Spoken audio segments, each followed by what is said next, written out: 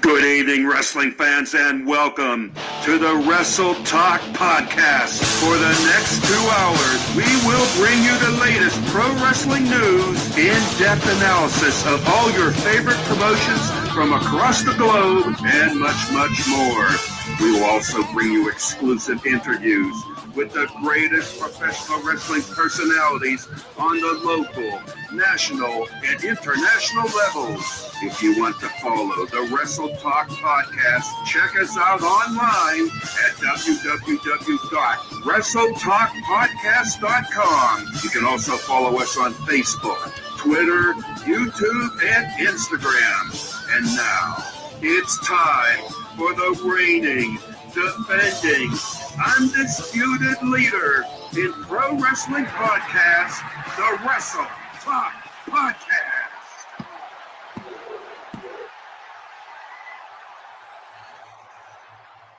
Good evening, everybody. Welcome to episode 374 of the world famous Wrestle Talk Podcast. My name is DJ Big Sexy Chris Rodell, coming to you live from St. Louis.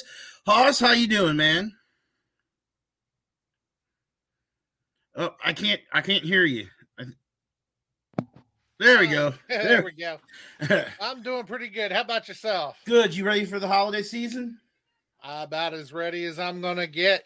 And of course, throughout the holidays, everybody needs to kind of check out our sponsors. Some of them may have something they can use for the holidays. Yeah, we'll get to that in just a second. It's time to bring on my co-host for this evening, the one and only, the maestro, Jeremy Karp. Jeremy, how's it going today?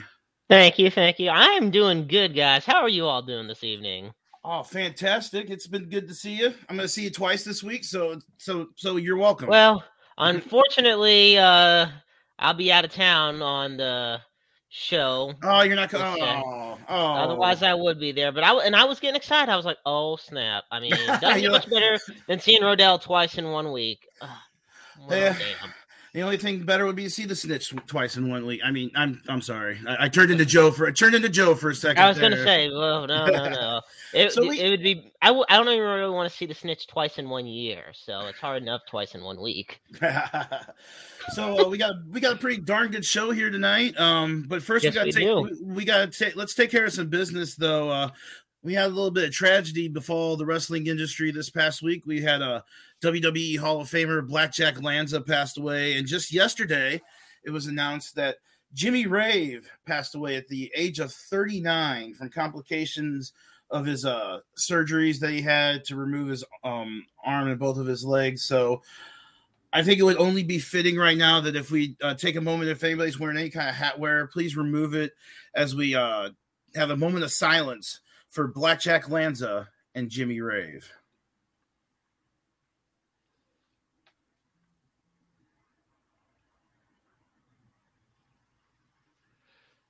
Thank you. Very, very well.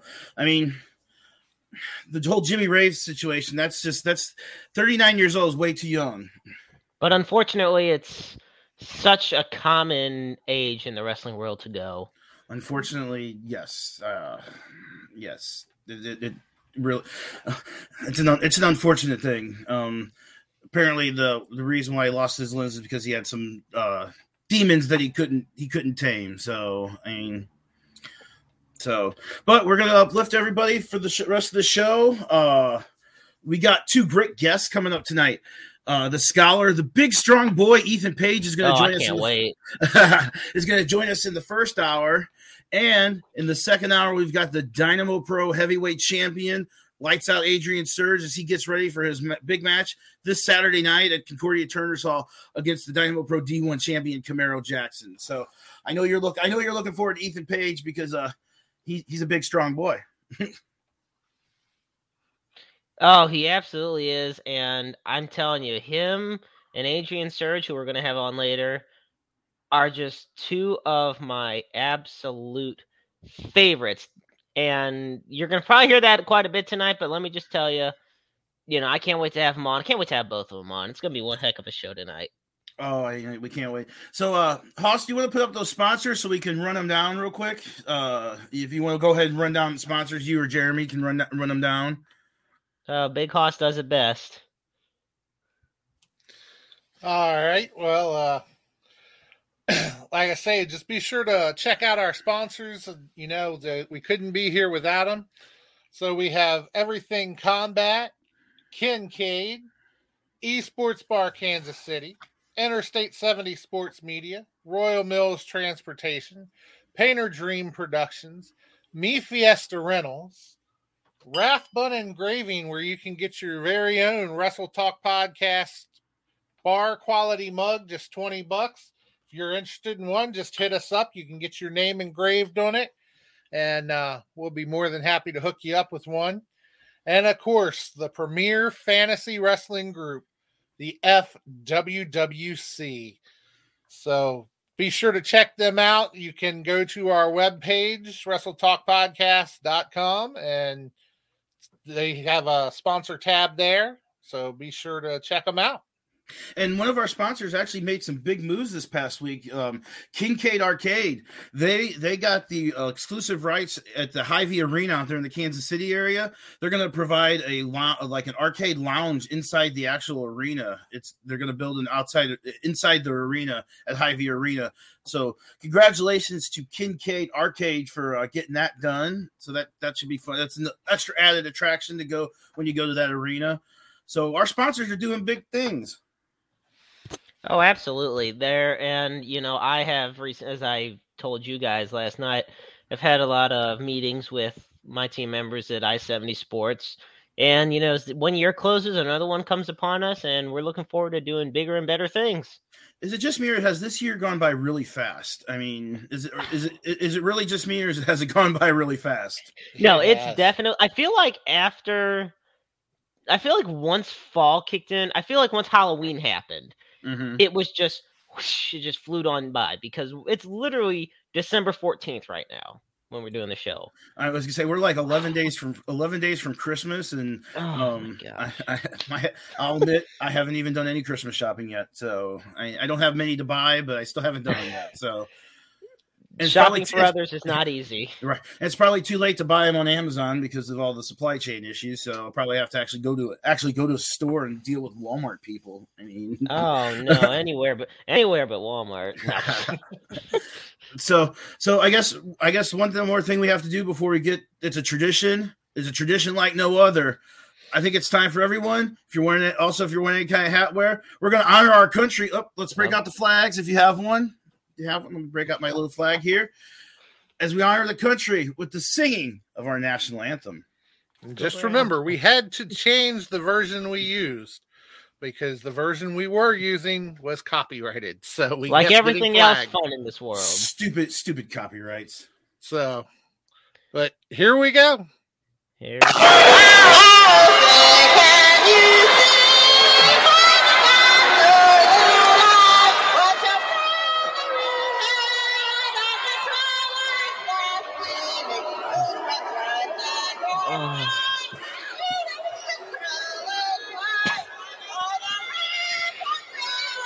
This is a catastrophe.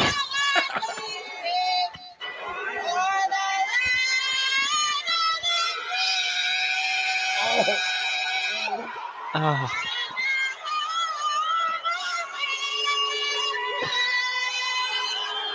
Oh, it sounds like a raccoon scratching a chalkboard. Oh, I don't know. I don't know if that's a better version or a worse version than the Carl Lewis. That is worse. That is 150% worse. And then afterwards, if I remember the whole story from back when she spit and then she grabbed her crotch, I was just yes.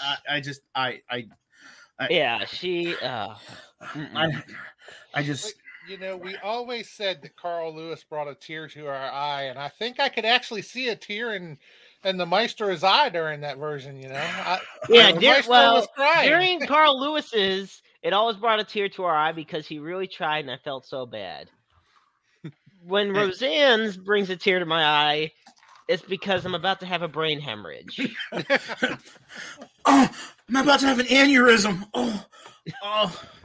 But no, it's gonna be a great show. I can already great lead into the show, boys. Right. Oh yes. Goodness. So while we recover from that, I guess let's go ahead and get our first segment going. It's everyone's favorite, or one of one of everyone's favorite segments. We got a lot to talk about, I think, here. High spots. Hit that intro music for high spots, Hoss. Mic check. Yeah. All right. Wrestle Talk Podcast. DJ Money. Yeah. Let's go. Welcome to High Spots, where we pop news like lamb chops. We dog shop, coming through the screen of a laptop and non-stop like I wanna sleep in the blacktop. We hit hard like chair shots and back drops. On the clock flash, feel like a barely flop that ass on. We got the speed while they stay slow. Wrestle Talk Podcast, now they know we about to start the show.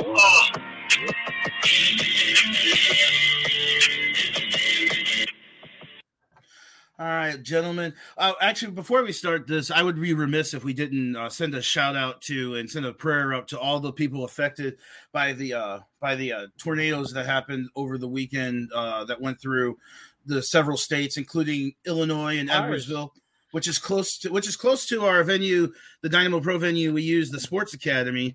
And then also how Kentucky is just absolutely decimated. So we want to send a shout out. Wrestlers that live in Kentucky, like Ricochet, posted that his family is fine, and the Real Deal Derek Neal, he's home getting everything set up. So it's one of those. I just want to send a shout out to all those people. I know Jeremy probably thinks the same thing. Yeah, absolutely. I mean, those storms. I remember driving home 70 West, and you couldn't even see the lanes on the highway. You just had to have your flashers, your brights. I mean. And sirens were going off everywhere. And they said one of those tornadoes actually traveled through like 4 states and was on the ground for like 270 plus miles. Yeah, so. It was like a record for 4 consecutive hours. It was on the ground because most tornadoes, half hour if not less. Usually they're on the ground, but this one stayed on the ground for about 4 hours. Went through 4 different states.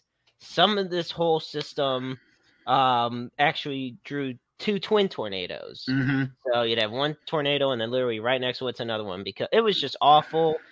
Prayers go out to those in Edwardsville at the Amazon warehouse collapse. Those who at the destruction of the candle factory in Mayfield, Kentucky.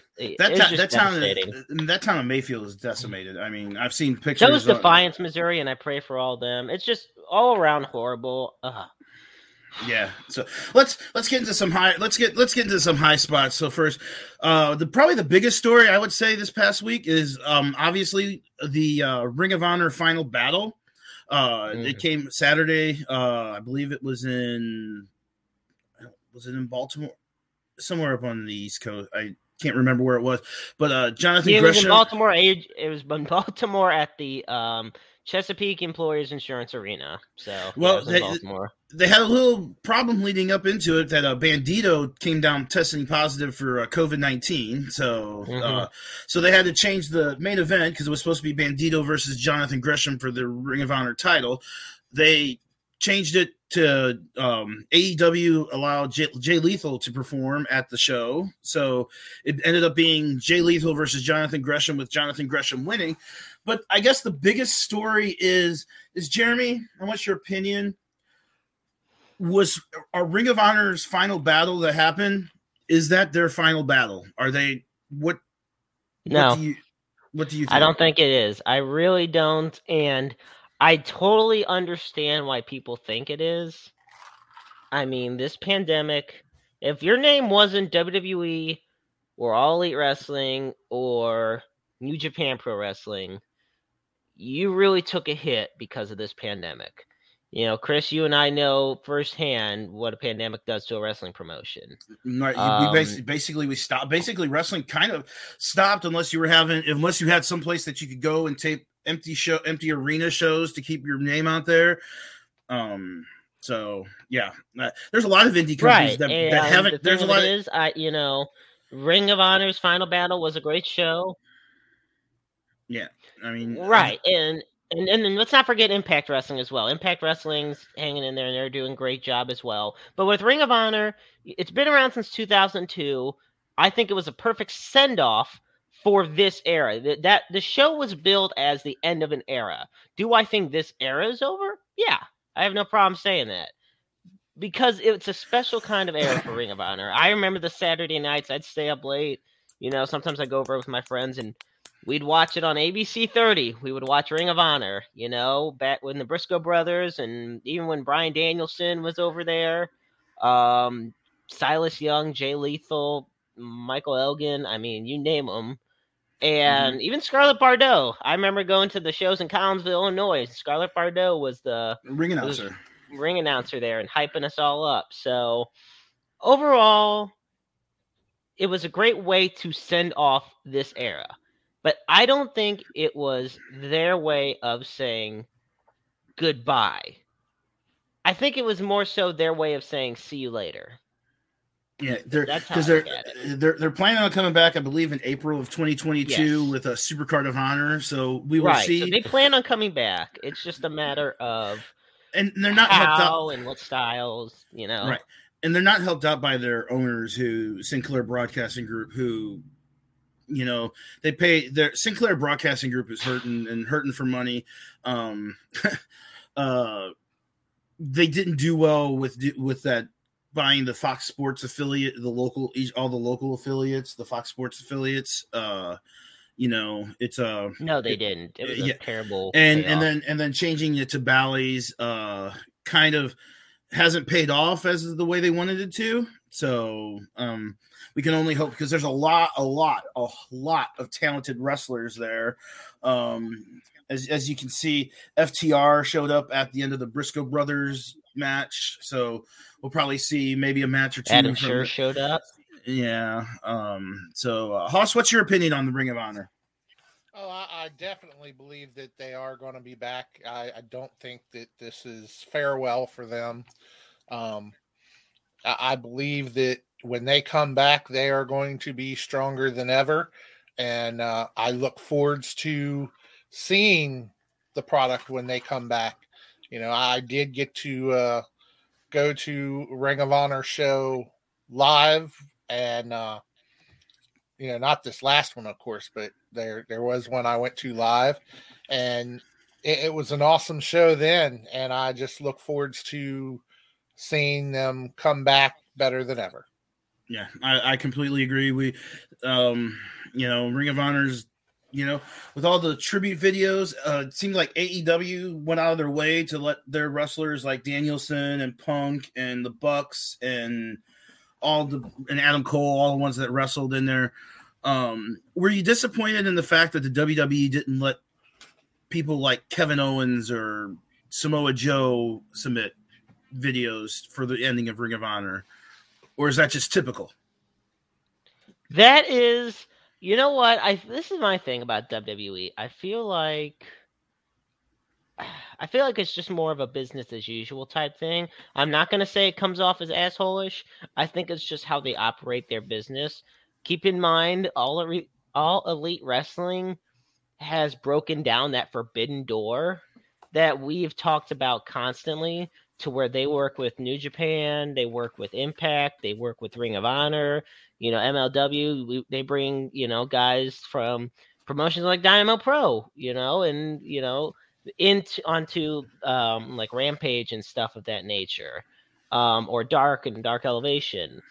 WWE does not do that. And that's just how they do business.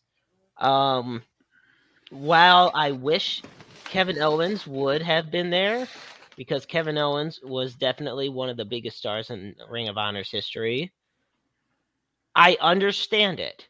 I don't like it, but I understand it. And there is a difference. Right. So that's how I feel about it.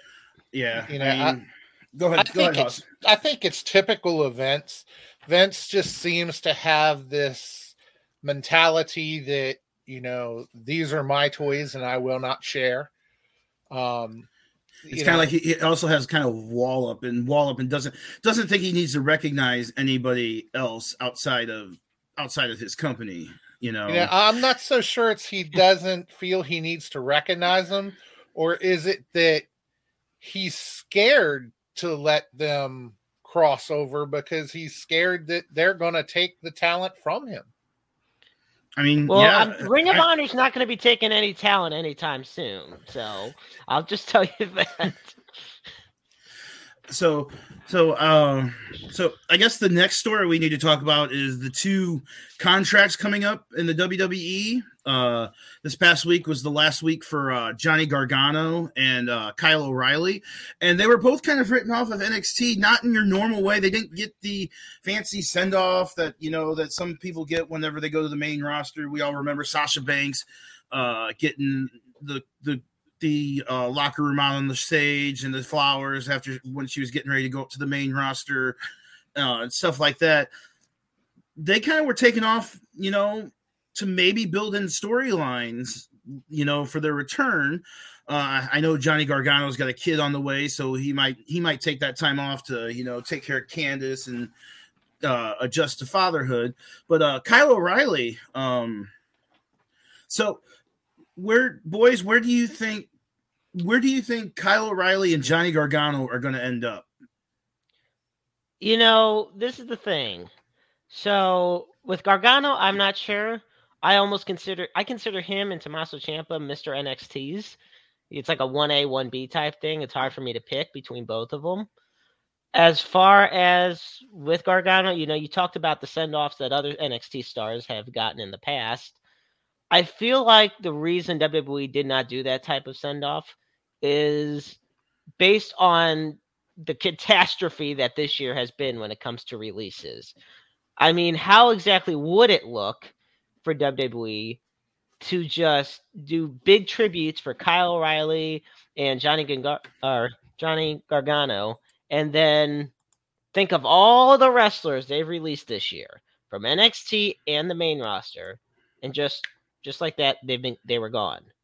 It's not exact. I mean, obviously it's all business, but at the same time, it would really give a bad look to WWE for how they would go about a bunch of other firings or releases as opposed to others or contract expirations. So I feel like it may not. Now, does it rule out the possibility either will come back?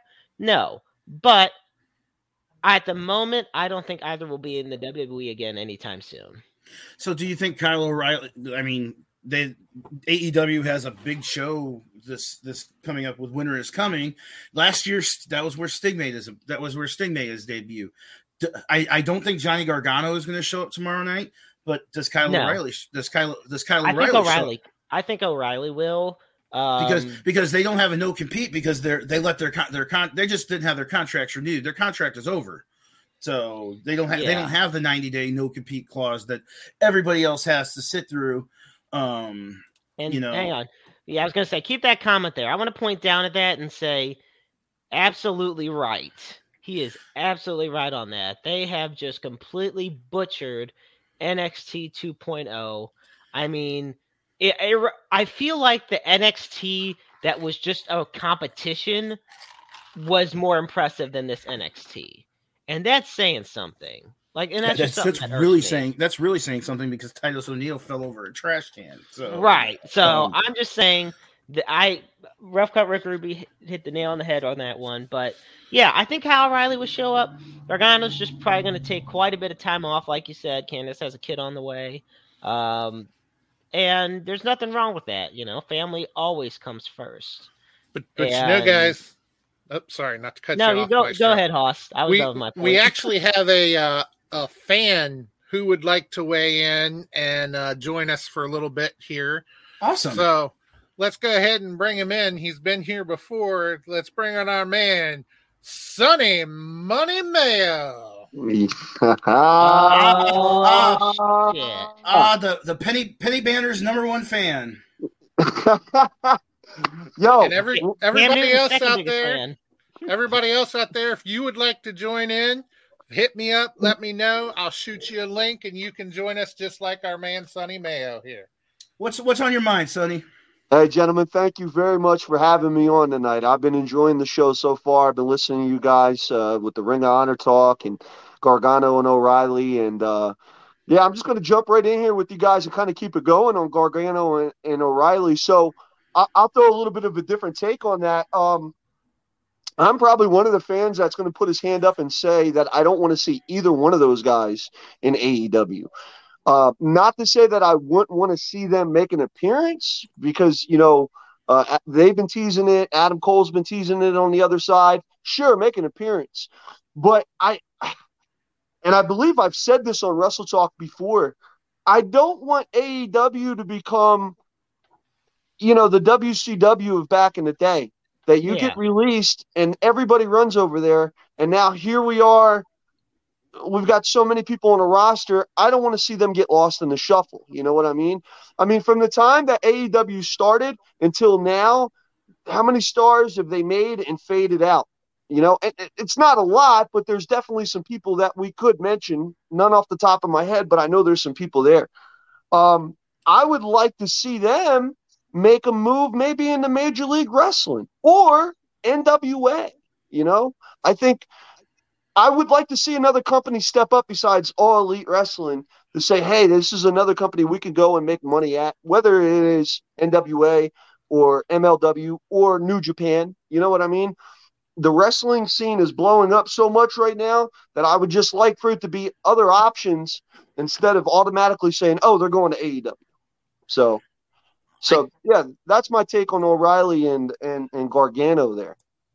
I can't say no to that. I mean, I could easily see Kyle O'Reilly fitting perfectly into Impact Wrestling too, as well. Yep. I mean, if Ring of Honor didn't shut down, Kyle O'Reilly would definitely fit into the Ring of Honor camp. So yeah. But yeah, it's like so. Sonny, what's your opinion on Ring of Honor? I know we already covered it, but what's your opinion? Was Final Battle their final battle, or do you agree? What do you think? Well, me being originally from Philadelphia, I've got to attend about 8 Ring of Honor shows. Not as many as I wanted to. I was more of a CZW guy back in the early 2000s. And just a little side note here, and you guys already mentioned it in the beginning of the podcast, but rest in peace to Jimmy Rave. I was a major Jimmy Rave fan. I got to see him perform live a lot, mainly CZW, but other independents in the Philly and Jersey area. So rest in peace to him. I had to get that one off my chest. That one kind of really hit me hard as a wrestling fan yesterday.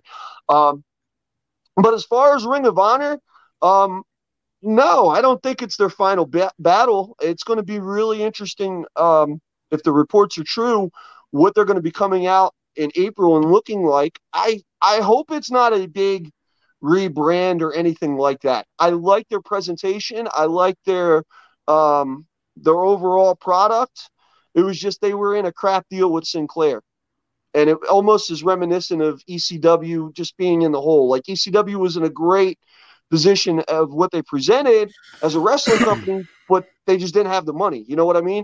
And, here's a take for you guys.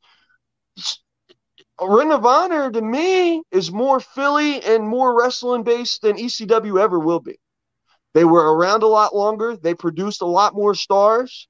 Even in them early Ring of Honor days with CM Punk and Danielson and AJ and Christopher Daniels and all that, I feel like Ring of Honor almost doesn't get enough respect. As it wasn't a top company, but for the stuff that they did do, I almost feel like it's almost a little bit underrated in the overall of a wrestling world. Someone used to always call Ring of Honor the top independent wrestling company in the world.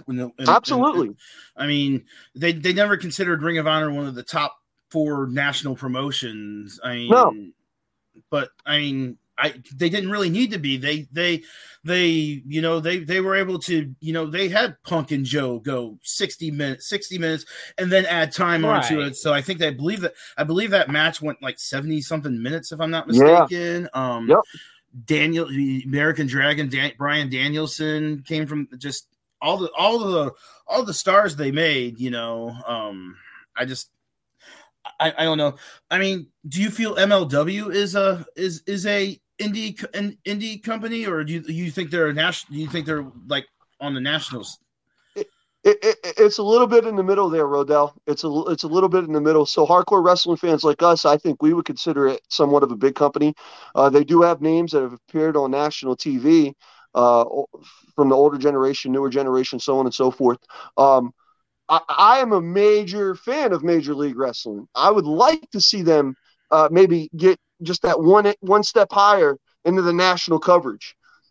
And I'm just dying for that. And not to go back here on the all elite talk, but again, I just don't want everybody who gets released from WWE to be automatically there in AEW. Let's see Major League Wrestling step up. Let's see Ring of Honor come back in with somebody who's going to have some money to back them and become a company like that. Going into 2022, pro wrestling is thriving, I would say, more than ever. And WWE just keeps falling down the ladder there.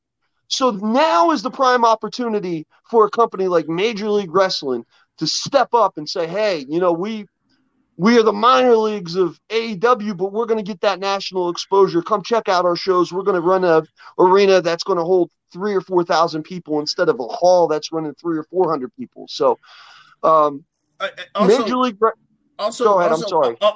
No, I'm sorry. I didn't mean to step on your toes there. NWA, do they get hurt by not having like a mainstream TV contract, and only thing that they have is the YouTube show or NWA Power every week? Do you think NWA needs a TV over the air TV deal like on some channel? I mean, I don't know what channel you would put them on. I mean, pick a channel. There's 400 of them out there. So right. And honestly, not just with NWA, but now it's just like, I think wrestling's becoming more about streaming services. You know what I mean? What I would like to see is let's see a wrestling company throw a wild card and get put on Netflix or Hulu or something along them lines. Because everybody says TV deals, yeah, but of us four guys here on this show right now, I know I'll speak for myself. I don't have any type of TV, direct TV or anything like that.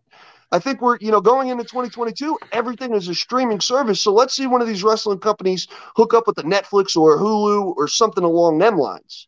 And I think that would help NWA. That would help Major League Wrestling. You know what I mean? So, Jeremy, what's your thoughts on that, bro? I heard you starting to say something a little bit about that. What's your thoughts on that, Maestro?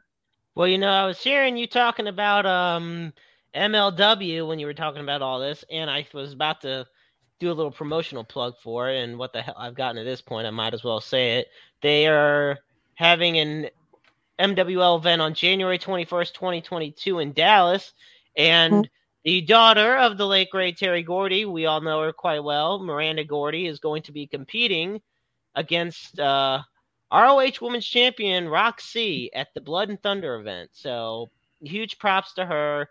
One talented wrestler. I've seen her at AEW Rampage before, just a hell of an athlete, hard worker. And, she wrestled Malia Hosaka at the end of the SICW event that had Trevor Murdoch and Roxy is like not even 20 years old yet, and she's a Ring of Honor champion, so she's got starter and all over. So that's gonna be a good match because Miranda Gordy can go. Yeah, so I'm proud of both of them, so kick ass out there, Miranda.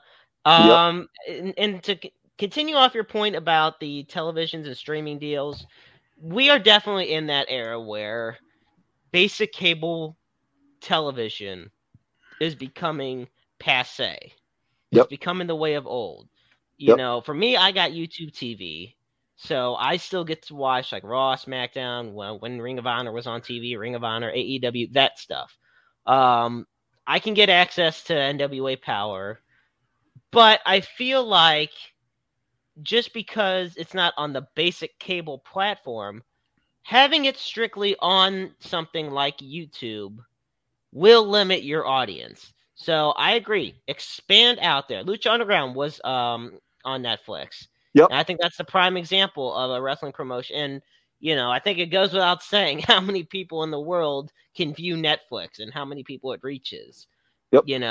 And I loved the video style, the cinematography of Lucha Underground, because it was wrestling. It was a pro wrestling show, but just the way the cameras were like the angles and everything were shot, it made it look like a TV series, So I agree wholeheartedly. I think the NWA has a great talent pool, and they have great leadership. Billy Corgan wants this, to be more than a one-trick pony. He wants to really revitalize what the NWA is all about. I think the first step for them would be definitely to get out from just that YouTube phase and expand themselves. And in MLW in 2022, I think it is the sky the limit. The sky is the limit for MLW because we've been hearing more about them in the past year and a half in positive ways than we have about most major promotions. And Jacob Fatu is probably one of the most athletic big men. He's a killer. He kind of reminds me of like a Vader type thing, being so athletic, and even a Keith Lee being so big and athletic. So, but Sonny, it was great talk. I love your mask. I really do. Jeremy probably doesn't love your mask because he's a Browns That's fan. Okay. So, I don't mind it. It's nice. But I love that mask. You looks like you had that custom made or? Actually, I forget where I got this one from, but I also have another Chiefs lucha mask that's authentic from Mexico. A good friend of mine went down to Mexico on vacation and brought it up for me because he knows how much of a wrestling fan I am.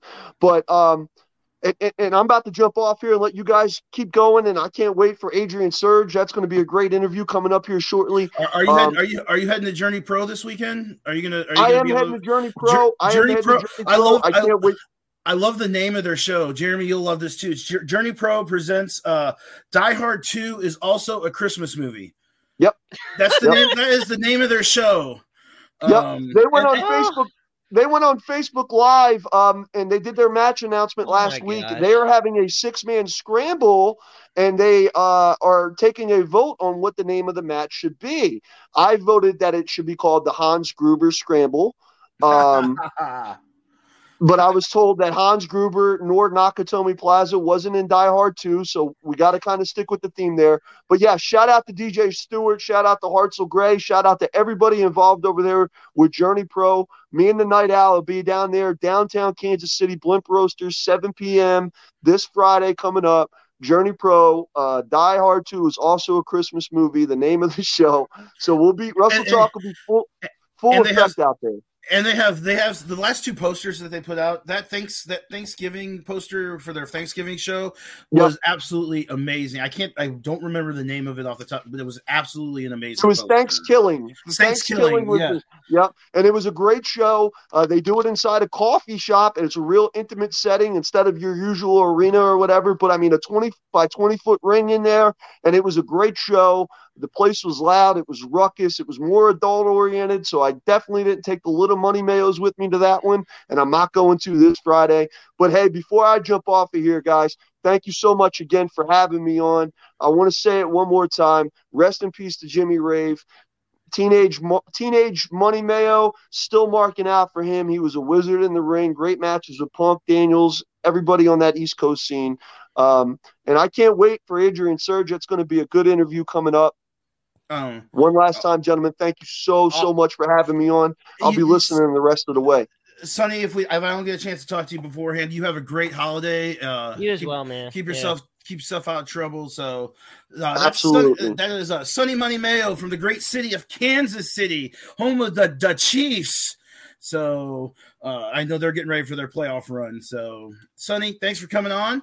I believe we have our guest backstage. Yep. Jeremy, you want to go ahead and bring on our first hour guest? Oh my gosh, yes. This is going to be great. Ladies and gentlemen, he is relatively new in the professional wrestling circuit, but he is extremely talented.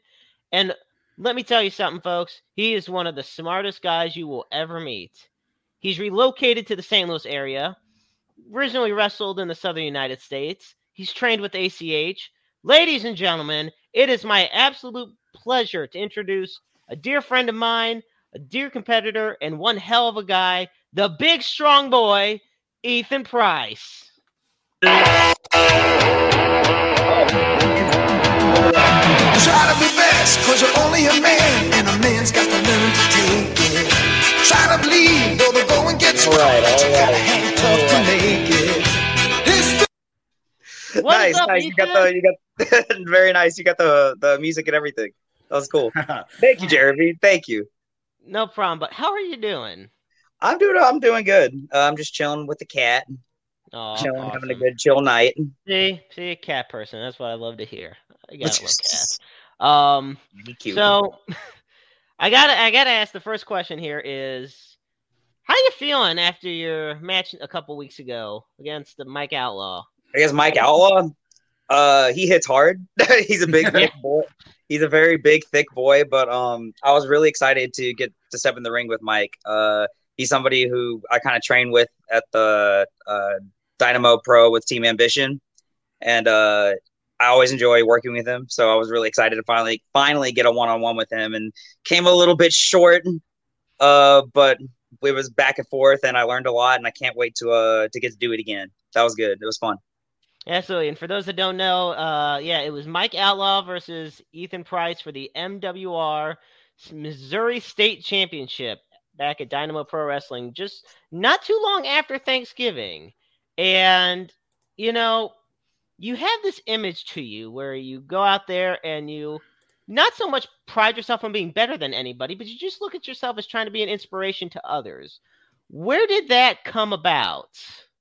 Yeah, I mean, it kind of just stems from, you grow up with a little bit of self-doubt, but that should have never stopped you from giving it everything you got and giving it all you got. So, I look at a guy like Mike Outlaw and I see how big he is, and he's really good. He's a really good competitor, but it doesn't mean I can't go in there and still give it everything I got and come out with a win. Like I can always give 110%, and why shouldn't I? Yeah, Ethan, your first match in Dynamo Pro was also a title shot. You took on our heavyweight champion, who's going to be our second hour guest later on, Adrian Surge. Yes. What did you learn from that match? How was that match in your book? I thought the match was excellent. So thank you. It taught me. I don't often get like a chance to like headline a show or main event a show. It's just like it's its own like slot. You get to kind of dictate your own pace. You get to feel it out a bit more. I think that's a really good learning experience for anyone that's in my position, that's usually on like lower ends of cards or never quite at the top tier, to be with a guy like Adrian Surge as well, who's been champion like almost 1,000 days or something. He's on the verge of it. He's on the verge of it. Yeah. So I mean, he's no slouch, and nope. Stepping in with him and feeling him taking his own time and his own pace allowed me to also like calm down and find my own pacing and figure out where I can try to slip my moves in. I mean, that's the thing. I was at the commentary table with Luke Skywalker Roberts, and let me tell you, I mean, listening back on that, there were so many instances where I was right there thinking, you finally had him. You were going to be the one ending that reign. And I know it eats. I felt it. I felt it too. You felt out of everybody that where it was just like he had, for me, for example, the bulldog to the outside. I mean, that right there. You guys are both lucky you got up from that one, first of all. Let's just put it to you. It was a big move of desperation. It's usually a move I do on the inside, but it was right there. I thought, what better way to take him out than to take that big risk and see if it could pay off, and it almost did. He definitely didn't see it coming, and it dealt damage to him, hurt me a little bit, but you just brush it off, get back inside, and do what you can do. What got you into basically the world of professional wrestling? You're fairly new to the game, but nevertheless, there got to be some fandom coming in from this, or just either a new experiment. What got you into the wrestling world? Oh, I was just strolling down the street and I thought I'd give it a try. No, so wrestling is actually like one of my very earliest memories. One of my very, very earliest memories is actually walking into the living room where my dad was watching wrestling, and I remember seeing Kane, and I was like awestruck by, I was like 3 or something, and I see this this red monster with flames behind him coming down, and I'm like, it's a monster. And so So of course I'm loving watching people like him and Undertaker, Austin. But unfortunately, my mom caught yeah, I know, she caught a segment with Val Venus and Trish Stratus that she wasn't too fond of. At least it wasn't Mae Young in the hand. Woof. But yeah, so she kind of cut us off like right around there. So I wasn't able to watch a lot of the Attitude Era, but I picked up right back on it like around 2004, SummerSlam 2004 is whenever I kind of just randomly happened upon it on TV, and I was like, I remember this. And so I couldn't stop watching from there. Like, I was hooked. The moment it was my own choice, I was hooked. So I see here that you started training with ACH down in the Texas area. Yeah. ACH is one of the nicest people I've ever met in the wrestling. I mean, he is just awesome. I mean, I've met him. I've had the pleasure of meeting and working with him a couple of times. So, you probably feel the same way. What was it like training with ACH? He's something else. First of all, like, he doesn't just become like a mentorship. He treated us like we were like literally his brothers. I felt he is like my big brother, and I told him that, and it still feels that way. But training with him was he expected the very best from you. He would see something in you that you couldn't necessarily like see in yourself, and it was just like up to you to see if you could attain what he saw of you. And he just really wished the best from you, and he would, it was always fun getting with him in a ring and just feeling out his presence alone, because he is like one of the very best in the world. And I'll put that up to anyone. I think he is one of the very best in the world. So what's the difference between training with someone like ACH and then training with someone like you're doing right now, kind of in the Team Ambition with Davey Richards? Is there much? I know they're both kind of different. They're both different type of wrestlers, but it might kind of be the same thing, because besides Davey's affliction to modern technology, as we see, what's the difference between the two? So with the training with ACH, it wasn't just like the stuff that we would do in the ring. It was a lot of, we would be with him at his house, watching tape and watching wrestling, and just picking his brain and him talking you through everything. And then he brought us on a lot of car rides. So like the car rides were always a good time to talk with him, and he would critique your matches and, just give you suggestions. A lot of it's like, it was big and heavy on like psychology, and to achieve the reactions that you're looking to get, and character work. He was really good about character work as well. So yeah, like he would teach you the wrestling stuff, like basics, but it was really, I think, more in the mind, I think, is what he prepared you for. He prepared you more for the mental game of what wrestling would bring you. I suppose with Davey, we have we're super fortunate to be able to be actually in the ring with him, like, constantly. And he's really good about showing like the amateur style wrestling, any bit of wrestling, like mat wrestling. He's very big on catch as catch can, and just the feeling out process. That's what I think I'm learning more from, is the actual mat game. And it's really helpful. It's really, really good. And he does expect a lot from us as well. Especially with help with his devices, apparently. Because I asked Tootie about it. I'm like, is this real? Is he playing a joke on everybody? Is he ribbing everybody? He's like, no. She's like, no, it legitimately is real. He has no idea. So if he's working us, then he's a hell of a worker. So.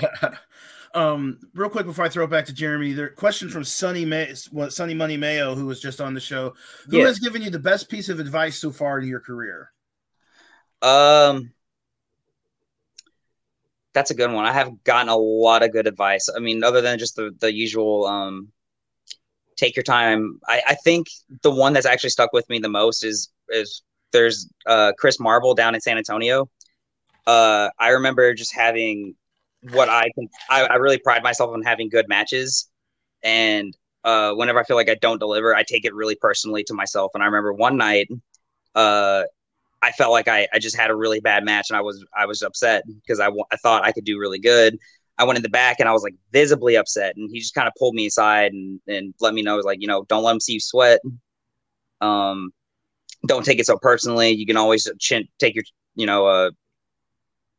take the L and then just get right back on it. Like don't beat yourself up over it. So just trying to remember not to take everything too personally, but just to take it and just get better. That's all it is. So don't beat yourself up is the big lesson I think I learned. Don't beat yourself up. Yeah. Yeah. Jeremy, back to you. All right. Well, thanks. I mean, that's, and the thing of it is, you talk about, don't beating yourself up, taking things too personal. We've been around the locker room many times. You are just the life of the party with these guys. No. I mean, no, I just say Camaro cracking up, Team Ambition, Mike Outlaw. Don't even think about selling yourself short. No, they're fun. But see, that's the thing. They're my boys. You say the right things that gets them laughing. I'll tell you that much. Apparently, Eli Rossi has some stories from. I believe he's a bartender. Well, for those that don't know, he also Ethan Price also does have his. I have my what? I think Maestro. I think you froze for a second there. Come back to us. I have my what? Yeah, give me 1 second. Hang on. Gotcha. Okay. Am I here? Can you see me? Can you hear me? Yeah. Yep, I can hear you. Can you hear us? Okay. Okay. As I was saying, for those that don't know, Ethan Price does also have. So far, it's just one, but he does have a T-shirt. Yeah, I guess We're he's good. asking about your T-shirt. Are we? Hang on 1 second. Is it a T-shirt? Yeah, something about a T-shirt, but Eli Rossi holds court down apparently in the locker rooms at times where he's talking about his bartending job and everything. So I mean, and Camaro Jackson is also probably. I put Camaro up there with Nelson or with ACH. He's probably one of the most friendly guys too, don't you think? Camaro, yeah, no, Camaro's super friendly. Past his thick thigh status, he's okay. He's the quad father. Quad father, thank you. That's what I was looking for. His quad father status. Yeah. No, Nelson's just a jolly old fellow and just a pleasure to be around. I do love Camaro. Do you have any advice for Camaro Jackson going up against Adrian Surge this weekend, Saturday? Because he gets his big shot that you had a couple months ago. Yeah. For Camaro, I think Camaro has every tool possible to be really big in this business. I think he knows it, and he should just unleash it. I think when Camaro is on point and on top of his game, he can't be touched. So as long as he's focused going into a match with Adrian Surge and doesn't forget that this guy has been, champion for 1,000 days and has figured out how to win this many times, Camaro could very easily walk out with the championship. I'm very big on him, but I agree that I think 2022 is going to be a huge year for Camaro Jackson. I mean, absolutely. You saw him on AEW Dark when they were in St. Louis. How he the power he had, the squat suplex that he had. Mm-hmm. I mean, that's legit strength. That's not someone you can't teach that. You can't teach that. You either have that or you don't. I mean, he has it, and it's just one of those things. It's awesome. Jeremy, did you get your connection? Are you good now? Yeah, I should be good now. I was gonna mention before I went into the fifth dimension that Ethan's got himself a T-shirt on Pro Wrestling Tees. I do, and I'm waiting for him to get more, but for now we'll just stick with the one he's got. But it's Big Strong Boy, got him, rocking the pose. My little pose. Your little pose. Hey, you're just a boy trying to be the biggest and strongest scholar you can be. I'm sure that's like my Twitter handle or something. Right, exactly. I mean, or your Instagram, or one of those. I'm awful at getting on social media. But when you talk about teaching things you can't teach, so we talked about Camaro Jackson's strength. Or the resiliency of Adrian Surge. He's nearing 1,000 days as champion. Camaro Jackson's literally the last person standing in his way. Another thing you cannot teach is heart. Mm-hmm. But you can give advice on how to be determined and how to stick with it. Mm-hmm. If you say you meet someone who's an aspiring professional wrestler and they feel like they don't have it, what would be the advice you'd give them? I would say that it's kind of cheesy and generic, but it's much better to live life with the no regrets than the always wondering. A guy like me, I'm not very tall. I am a big, strong boy, but I'm also, I'm definitely not the biggest guy in the locker room. But that didn't stop me from just at least trying. That's what I was saying before is, just as long as you're always giving your all and your 110%, you should never be disappointed in yourself. So if you're someone that's aspiring to be a professional wrestler, then don't hold up, because the longer you wait, the harder it's going to be. So go ahead and give it all you got now. And, there's nothing to be ashamed of. And think about all the thousands of people that probably think or want to be a pro wrestler and they just never try. So you're already doing better by trying than the thousands of other people that just kind of thought about doing it. So absolutely. Ethan, do you have a dream match? Do you have a dream match that you hope to have someday? Like a rematch with Adrian. Oh yeah, that's up there always. As long as for the title. It would be Bryan Danielson. Danielson's my absolute favorite of all time. He's the one that whenever I was in college and slumping on my grades because I was paying too much attention to wrestling and wondering if I should do wrestling as opposed to trying to get a degree in something I didn't care for. Then watching a guy like Bryan Danielson just rise up, and I'm like, he's like my size. If he can do it, how come I couldn't do it? He's the guy that really inspired me to want to do this and think that I could do this. So I always think about Bryan. So if there was ever a dream match, whether it was 2 minutes, 5 minutes, 30 minutes, it would be Bryan Danielson, 100%. You're not afraid to you're not afraid to get your chest kicked in, or you probably. That's what ACH trained me for. This guy's taking. That's what he trained me for. Was how to take things. Was how to take chops and kicks. But that's what's funny because you do have that akin to Bryan Danielson, because you look at it, and especially for Bryan Danielson, what's amazing for me. The most amazing thing about Bryan Danielson was the fact that for a while, his career was over. He wasn't cleared to compete, and nobody thought that it was going to happen again, that he was going to compete again, except one person, and that was him. And he was damn well determined to get back into the ring. And honestly, he's just put on great match after great match since he's come back. And he's unstoppable. He's still got the – oh, my gosh, yeah. I love – just seeing him every week. And it's weird that at the beginning of at WrestleMania this year, let's keep this in mind. WrestleMania this year, he wrestled Roman Reigns and Edge for the Universal title in the main event.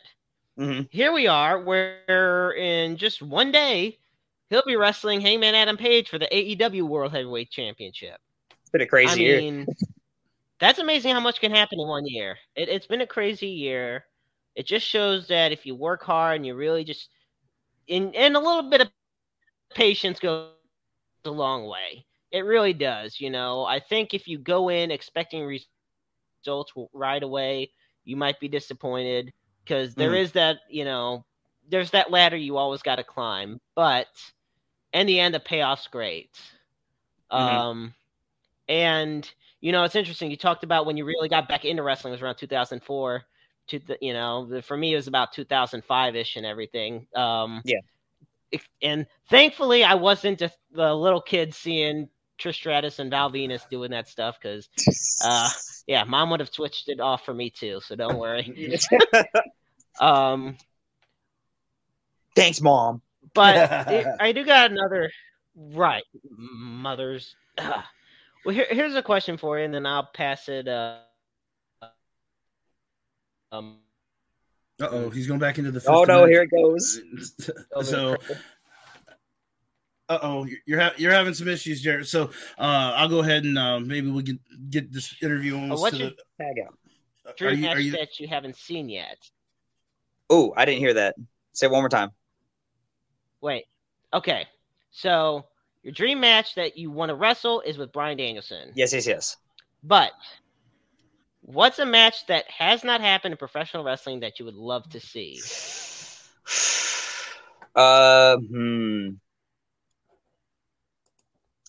I am a really big fan of this is another guy that I trained with a bit down in Texas, and he taught me a lot, but I think he's also one of the best in the world. Ricky Starks, I think, is like the future of pro wrestling. I think he is really the guy to look out for. I think he can pull great matches anywhere. So for me, it probably would be to see someone like Ricky take on maybe a CM Punk or maybe a Bryan Danielson. But I think either one of those two matches for me are something I've been waiting to see for a while. I'm honestly waiting to see those matches. Did you see the Awesome. did you see the debut of Hook this past week on Rampage? Yes, I did. What did you think? Everyone was like, "Man, he looks super smooth." You know, I mean, he moved incredibly smooth, and he had a confidence and an air about him that's also something you can't teach people. So he's also going to be someone to look out for now because he looks like he's hungry. He looks like he wants it, and he doesn't look like he's going to take no for an answer.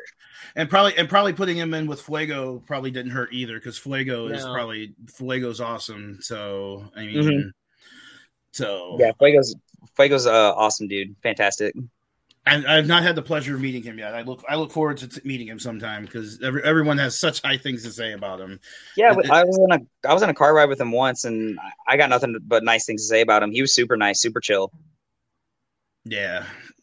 So I don't have anything else. Jeremy, do you have anything else you want to ask him before we let the big strong boy Ethan Page go? Hey. Yeah, I think the last thing I forgot to let you know you're being future endeavored from the podcast. I forgot to mention that part. I'm sorry. I thought I finally had a position. I thought I finally had a spot. No, let me tell you something. You are definitely a part of this Wrestle Talk podcast family. I'm so glad we were able to get you on. But this has been nice. I gotta say, so my last question for you. Yes. The next time you face Adrian Surge, would you just win the damn match? Let me tell you something. Fail me once, shame on me. Fail me twice, it ain't gonna happen. Awesome. There you go. All right. Ethan Price, you want to go ahead and shout out all your social medias, your Twitters, your Instagrams, your MySpace. Shout out your Pro Wrestling Tee store too. Your MySpace. carrier pigeons, your Pony Express. All yes. You can follow your fellow big strong boy on Instagram at Ethan Price 4_0, and then I think on Twitter it's Ethan Price 4.0. I can't remember. It's 4 something. And you'll just see a cute little picture of me. You can find me on Pro Wrestling Tees. I have a T-shirt up. It's pretty cute. You should take a gander at it and possibly give it to people for Christmas. Maybe your mom, because I'm every mom's favorite son. I want everyone to have a happy holiday, and I think that might be it. Are we gonna see you at Dynamo Pro Saturday, or are we not? Probably not this Saturday. I have some prior engagements, but hopefully I'll be brought back soon. Well, you've had two really great matches, and Jeremy's loved both of your matches. Jeremy was looking forward to this interview. You made a fan of Jeremy, so I'm a fan of Jeremy. Well, we hope just promise that you'll come back on sometime with us. We'll talk again because this was absolutely fun. I know everything is awesome, and thank you for coming on, and thank you for being a part of the Wrestle Talk family, ladies and gentlemen. That is the scholar, the big strong boy, the big strong boy, Ethan Price. Thank you very much. Well, Jeremy, that was a fun interview. I mean, oh my gosh, one of my favorites. I got to figure out this. I'll during the break, I'll figure out how many devices are connected over here because I don't need to hear the night owl bitching at me. He's going to tell you need to hook up to the Ethernet. Get your Ethernet cable. I already messaged him saying I don't want to hear a damn word about Ethernet. I don't want to hear a word about it. So I will take care of it. So during the break, you're going to check and see what's hooked up to McDonald's Wi-Fi. Yeah. Well, you know what? The only thing that's usually hooked up to the McDonald's Wi-Fi is Renee's phone, but we're not going to get into that. Oh no! Shots fired! Shots fired! Hoss, what did you think of the interview with Ethan Price?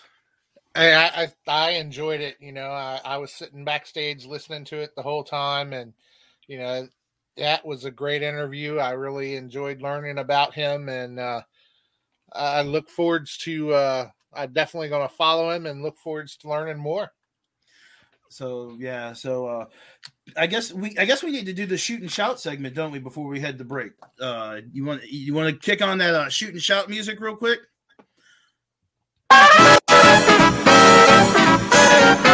It's just one of those days when you don't want to wake up. Everything is fucked, everybody sucks. You don't really know why, but you want to justify ripping someone's head off. No human contact, and if you interact, your life's on contract. Can you send me that in like a direct message? I seriously love that. All right, let's see. I guess I'll go first. I don't really have a whole lot, but I mentioned Walmart before, and I dread every time I go to Walmart because I went to Walmart and they didn't have any carts brought in, and so I had to go out and get my own cart. So I just want to tell Walmart, get your stuff together, bring in the carts more often. I mean, and open up more checkout lanes. I'm tired of standing in line. Yes. So that's all I got. It's a holiday season. It's going to be great. Hoss, you want to go next? First off, in order to open up more checkout lanes, they would have to actually have less self-checkouts because that's all they have anymore. But, that's a different story. But, I don't have a whole lot either. My biggest thing right now is, why the hell is there such a problem with supply chains anymore? Every time you ask for something, you're told, oh, it's sitting on a ship that's out in the ocean that nobody's unloading. There's plenty of people sitting on unemployment that can go out here and unload these ships. So I don't understand why they can't do it. So that's my biggest thing. All right, Maestro, you want to close out the segment and tell us what's bothering you besides your internet? Oh no, it's not the internet that bothers me. It's the people telling me to deal with my internet that bothers me. And believe me, well, that's another shot at Renee. Yeah, it is. Well, you know what? And it's at Sonny Mayo too. And I don't know at this point if that's just an old comment or the new one, but you know that's what? An older one. Okay, I was gonna say it looks like the same one as earlier. Anyway, the free 80-hour internet AOL disk. I can't say anything. I still have an AOL email address. So I was gonna say, you know what? Before we give Sonny Mayo any screen time, we got to make sure he's actually, wearing proper attire, like some Cleveland Browns masks or something. Anyway, okay, my shoot and shout segment is quite simple. It's the holiday season. So it's time. And what is the holiday season most special for? Marketing, greed, gluttony, all that good shit, right? No, it's about family. And I can't believe every year it gets worse and worse. Family is the most important thing on this planet. Okay, not some shit you can buy for $4.99 on sale at, well, you can't buy it at Walmart because Walmart sucks ass, but or at Target or at Home Depot or something. So no, I'm telling you right now, for the holiday season and every season, just dedicate your life to your family because, okay, in all seriousness, all joking, all fake ass pissed off attitude aside, none of us live forever. And you need to cherish the people you have in your life while you have the chance to cherish them. Because if you don't, when they're gone, it's going to be too late and you're really going to regret it. So, yeah, I really emphasize that. There's so many people in my life I love, families, friends, people that are far away. And, yeah, it's not so much angry as in pure anger, more so as disappointment, but yeah, I wish the holiday season meant more than what it means to a lot. That's true, because your family's not going to be, because one minute you'll be there, the one minute they'll be there, and the next minute they'll be gone, or they'll be in a different situation, just like my mom is dealing with. She's in a nursing home, and like earlier. Oh, go ahead, Chris. It's tough to see her when you go there, but she appreciates the time coming out there. So you work in a nursing home, Jeremy, so you see it all the time. I see it, and I feel bad for the residents whose families never come and see them. I'm grateful for families that do see their loved ones, but and you dealt with the stuff through COVID where families couldn't come see them. Exactly, and how upset they got and how it affected the residents. And then I just got one quick thing before I guess we go to break, or what next. One day I see my grandma back in February. One day Dad and I went over and saw my grandma, and I got a selfie with her. Literally the next morning she was gone. And, right out of the blue.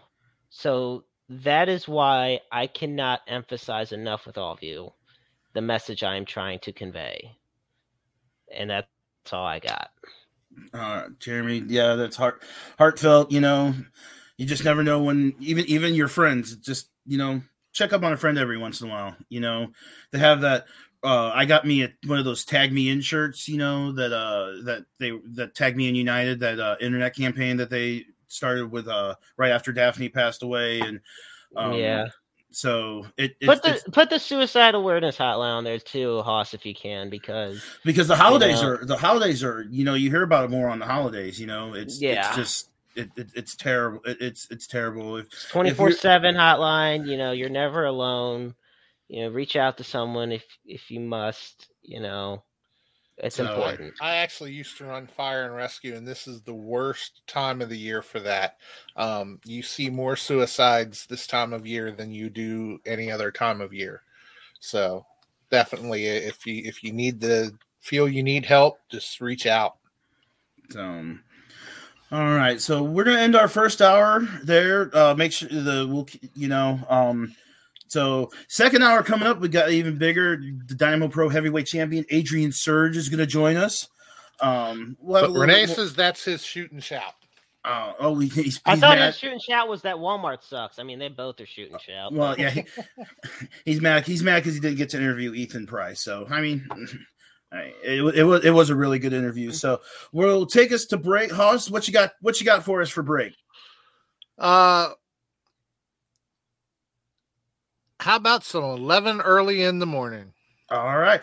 We will take a break here on the Wrestle Talk podcast and be back here shortly for another hour of great wrestling action. Haas, take it away. Make a back to this. Make a back to this. Make a back to this. Make a back to this. Orange and purple with a chicken breakfast. If you ain't a hustler, you might not get this. Eyes wide open, even though we sleeping. Had to get up in your face, creeping. But you gotta be from my town just to know that. All brand new, no need for a throwback. Tell where you're from, but don't be dumb. Didn't even know it, but they said that I won. I will keep grinding, no rewinding. I will ace life like it's one big assignment. Young Max Saga, hotter than lava. Never tripping on them haters cause they ain't hotter. Pops was a hustle, I swear I'm just like them. Girl, put your titties in my face, that's why I like them. Hey, big heads, but I love big faces. My name is victorious, I already taste it. Got to get my hustle on. Got to get my hustle on. Got to get my hustle on. Yeah. Got to get it. Early in the morning, I'm up, trying to get it. When it comes to that important shot, I gotta hit it, cause I'm blessed, baby. Young Reese, he's way too much lately, looking mania. Feeling crazy, you know what's up, baby. KC's the place where I'm at, where they get hit with the Mac, they get stabbed in the back. I could pull along with a link up with the pack, eating up fucking beats like they some type of snack.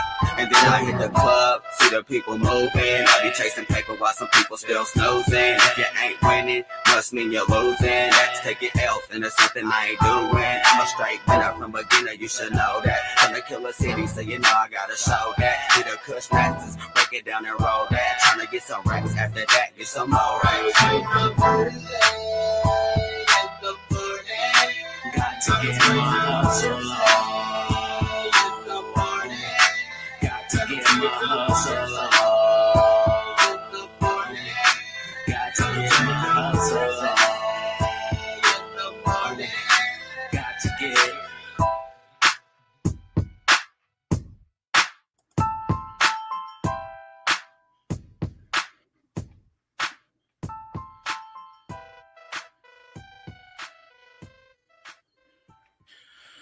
All right, welcome back to episode 374 of the world famous Wrestle Talk podcast. My name is Big Sexy Chris Rodell. I got Hoss rolling. We'll bring the maestro back in here in just a few minutes. We got a big second hour. The Dynamo Pro heavyweight champion, Lights Out Adrian Surge, is going to join us. We were joined earlier by the big strong boy, Ethan Price. We had some good Ring of Honor, Kyle O'Reilly, Johnny Gargano talk. Sonny Mayo joined us with his shoot and shout. Renee is still mad because he didn't get a chance to interview Ethan Price. So, well, you know, I sent him a fax about that. Oh, you sent him a fax. So hopefully in about 6 to 10 weeks he gets that. Anyway, did you send it by U.S. mail? Because that's about what they're running. Because never mind. Never mind. I'm not going to talk about that. So there is one thing I did want to talk about, Chris, if I may. Absolutely. It is first off, I'm excited for the Adrian Surge interview because back when I did the I-70 Sports podcast, which was the precursor to Interstate 70 Sports Media, I actually had the chance to interview Adrian Surge and Camaro Jackson on the same show. And that episode's still up there. And I just thought that was so cool. I mean, they're great back then. You know, it's great now to be able to talk to them. I've watched their match back just recently that they had at the show we did with the roller derby. That was the bragging. It was, you probably interviewed them right before the bragging rights match. Was the show I interviewed both of them, and they killed it. They absolutely killed it. So I think that we should just go ahead and get right on to our second hour interview. It goes down this Saturday night at the Concordia Turner's Hall in South City, St. Louis, Missouri. You can get your tickets at dynamoprowrestling.bigcartel.com. They are $10 in advance. That's good until Friday, until midnight Friday. After that, you can get them at the door, and they'll be a little bit more expensive. $5 for kids. But let's bring on. It's The Fight Before Christmas is the name of the show. It's sponsored by Slacker CDs and Games and Teresa Matt of Realty Executives. So let's bring on the one and only, the Dynamo Pro heavyweight champion, defending his title against the Dynamo Pro D1 champion. Ladies and gentlemen, welcome, Lights Out, Adrian Surge. What's going on, fellas?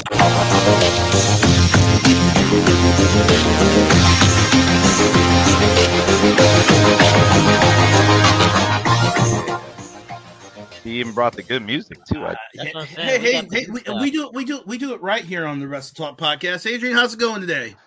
It's going well, fellas. How you guys doing? We're good, man. It's great seeing you.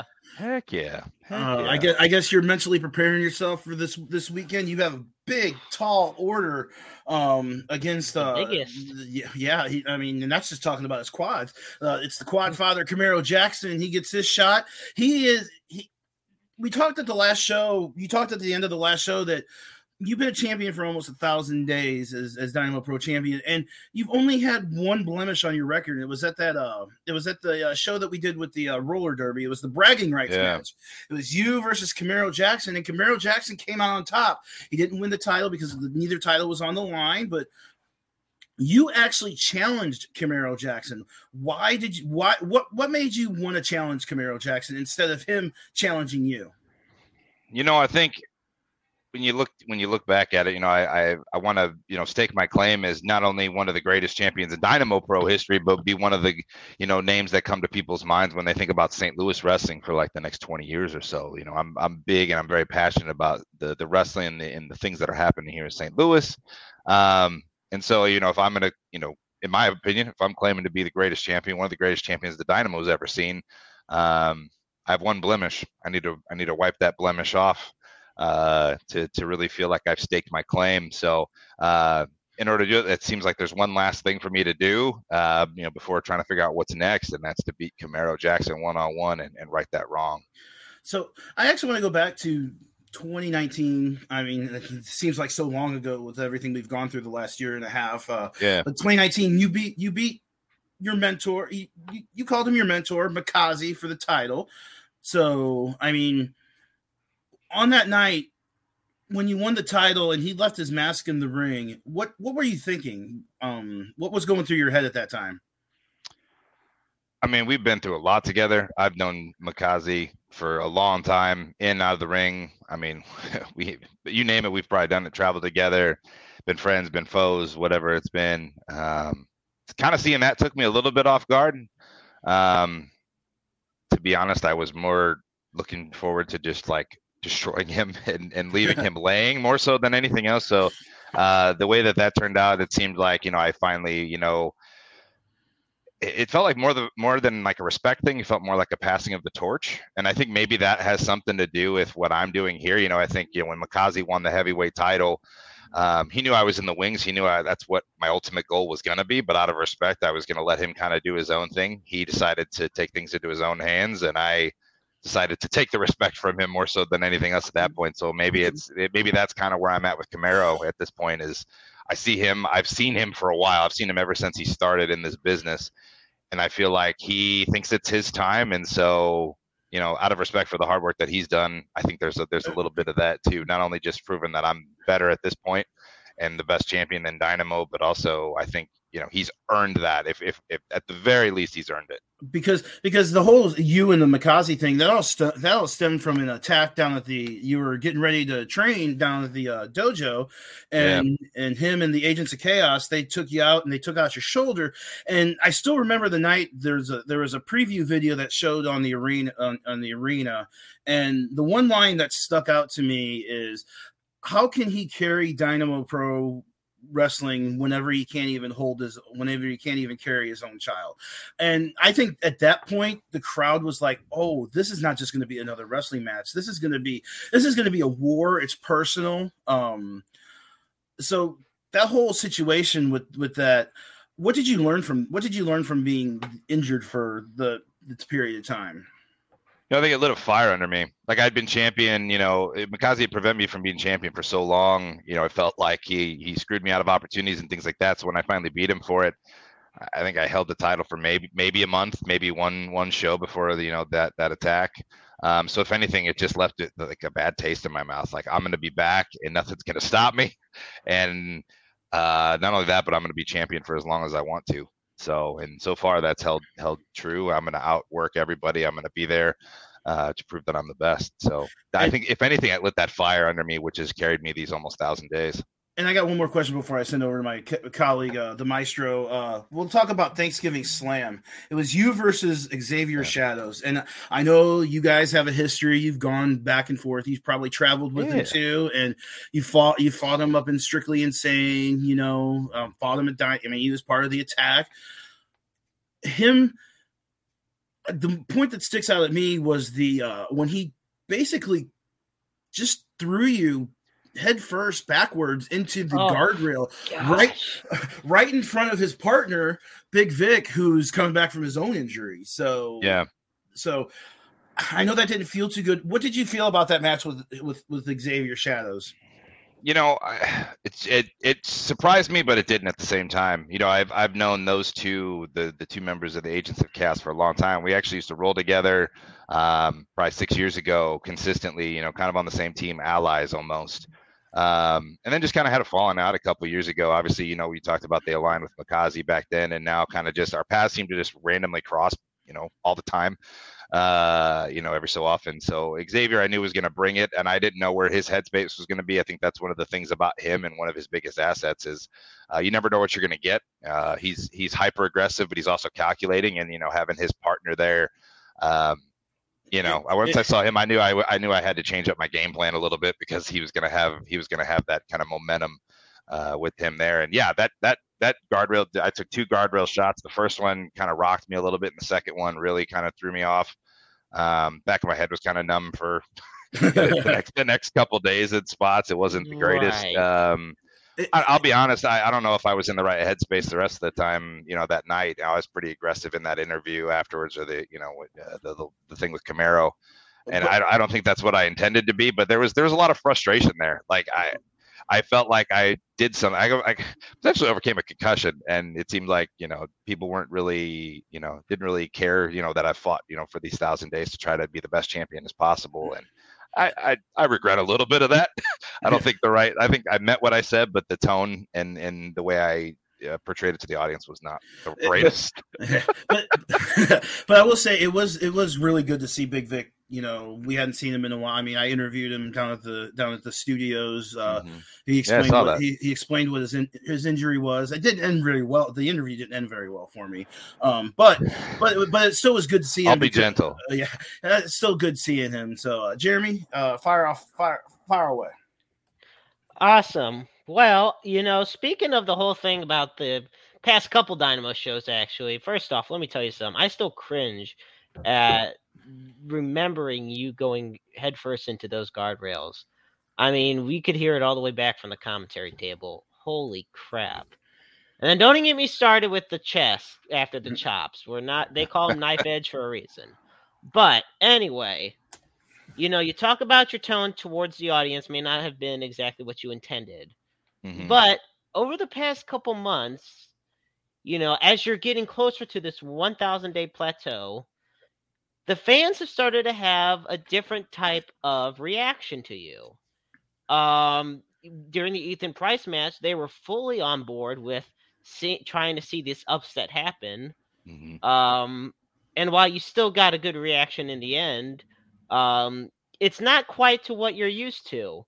And after your match with Shadows, who is definitely more disliked to a lot more than Ethan Price is, maybe it was the tone that you had with the audience. Well, what do you think it's all about as you're nearing this milestone, and that's gotten the crowd into a different manner towards you? I think everything is really great until it starts getting a little old. And I've wanted to establish my legacy, and I don't think it's a thing where they don't like me anymore. I think maybe they're ready for something fresh and new, a new face to come up. And I say, bring it on. Like at this point, if you want someone new, find a challenger and find somebody that can knock me off the pedestal. And I think that's where all that comes from. It's just like a kid, right? You give him a kid a toy and he's going to play with it for a while, and eventually he's going to get sick of it, and then he sees the new toy, and then that's, I want to play with that one now. And I think that's kind of where maybe the audience is at. I think all that kind of started with the Jake Parnell match, the Warhorse match, where we both basically just went to war, no pun intended, and basically killed each other. And I think they started to see, okay, there's all these new possibilities out there, and I think the respect, I hope, is there. I don't know. But I think there's a lot of that where they want to see something new. And I'm kind of putting my foot down and, all right, cool. Take it from me then. I think you can definitely have respect for somebody and still want somebody else to definitely be the champion. Sure. I do definitely feel like that's where a lot of fans are going in the direction of, because I don't get the energy. I can really sense that energy, and I don't see any energy of dislike. More of just like, okay, kind of what you were saying. It's great until it gets old. Sure. And then we get to something a little more interesting about your title reign. We've said it many times already. Camaro Jackson's the only person standing in the way between you and your 1,000-day title reign. Mm-hmm. 1,000 days is unbelievable. Now comes the issue of how many title defenses you've had in those 1,000 days. Obviously, COVID has played a crucial big-time factor into that.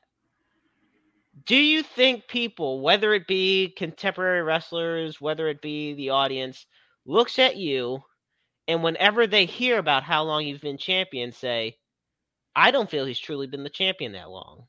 What are your thoughts on it? It's easy for people to talk, especially behind, maybe a keyboard or a computer screen or something. Right. So there was time off with COVID. Like one thing about me, I'm going to tell you straightforward how it is. I don't really mince words.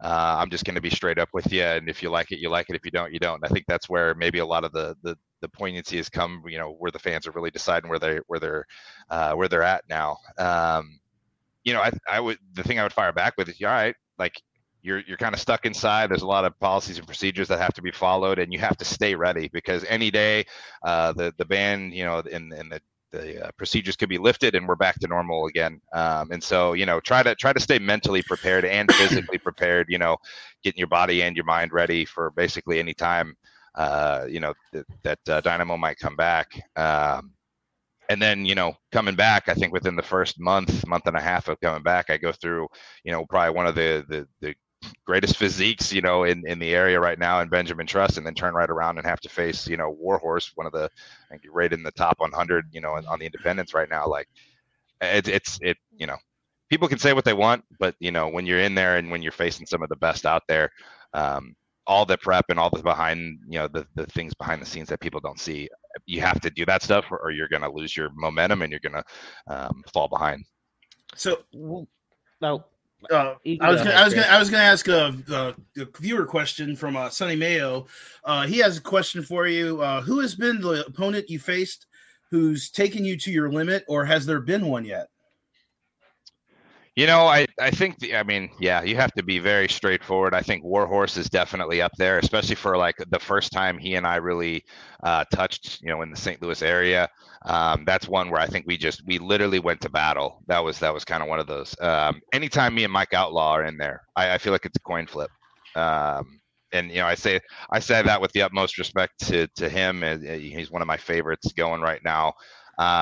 And I guess, unfortunately, I have to throw in Camaro's name, seeing as how he's one of the only one that has beaten me. So I don't know if it's mostly taking it to my limit, or he got a lucky move in with the little pedigree there that made him 3 seconds better than me. But I guess I have to throw his name in there too, just because of the result. When you talk about being taken to the limit, and you mentioned Mike Outlaw, I think it can't be overlooked at your guys' amazing match at the South Broadway Athletic Club, where you cannot get any more taken to the limit than literally where it was a time limit draw. And you could see the frustration on the face of Mike Outlaw. And honestly, I could sense frustration from you as well, because obviously it's great to leave as the champion, but you still have to maintain yourself as, that image of the guy who does leave as the champion, not escaping as the champion. I'm there to win. I'm not there to tie. Like I've been a competitor my whole life. I've played sports my whole life. I've never gone into one game, one inning, one quarter to tie or lose. Like I'm going in there to win. And so, I was pissed off. Exactly. I'll be honest. Like I could tell he was too. And that's why I think I have so much respect for him. Furious. I was trying to take his head off, but we both hated the result. Was putting the donut in the snitch's mouth after the battle royal a little bit more relief? That was like the silver lining. You always got to look for the silver lining and things. That I won't lie. That was definitely the silver lining for me. Yeah. I was actually going to, you took me to my next thing that we were going to talk about. We're going to talk about the snitch. How, I mean, he takes part in these battle royals at the Forehand show. He's won a couple of them, quote unquote. Says he's won one of them that was the antithesis of the screw job. So I mean, I want to get your opponent, your view on another match that's going to take place this Saturday that involves the snitch against Outcast. I don't know if you've wrestled Outcast. I can't remember. I have. Off the top. I mean, I have. It was in my first Riot on the River tournament that I won in the semifinals. I beat him. Oh, okay. That dude hits like a truck. So he's taking on the snitch. He's putting his career on the line. It's going to be no disqualification. He's putting his career on the line.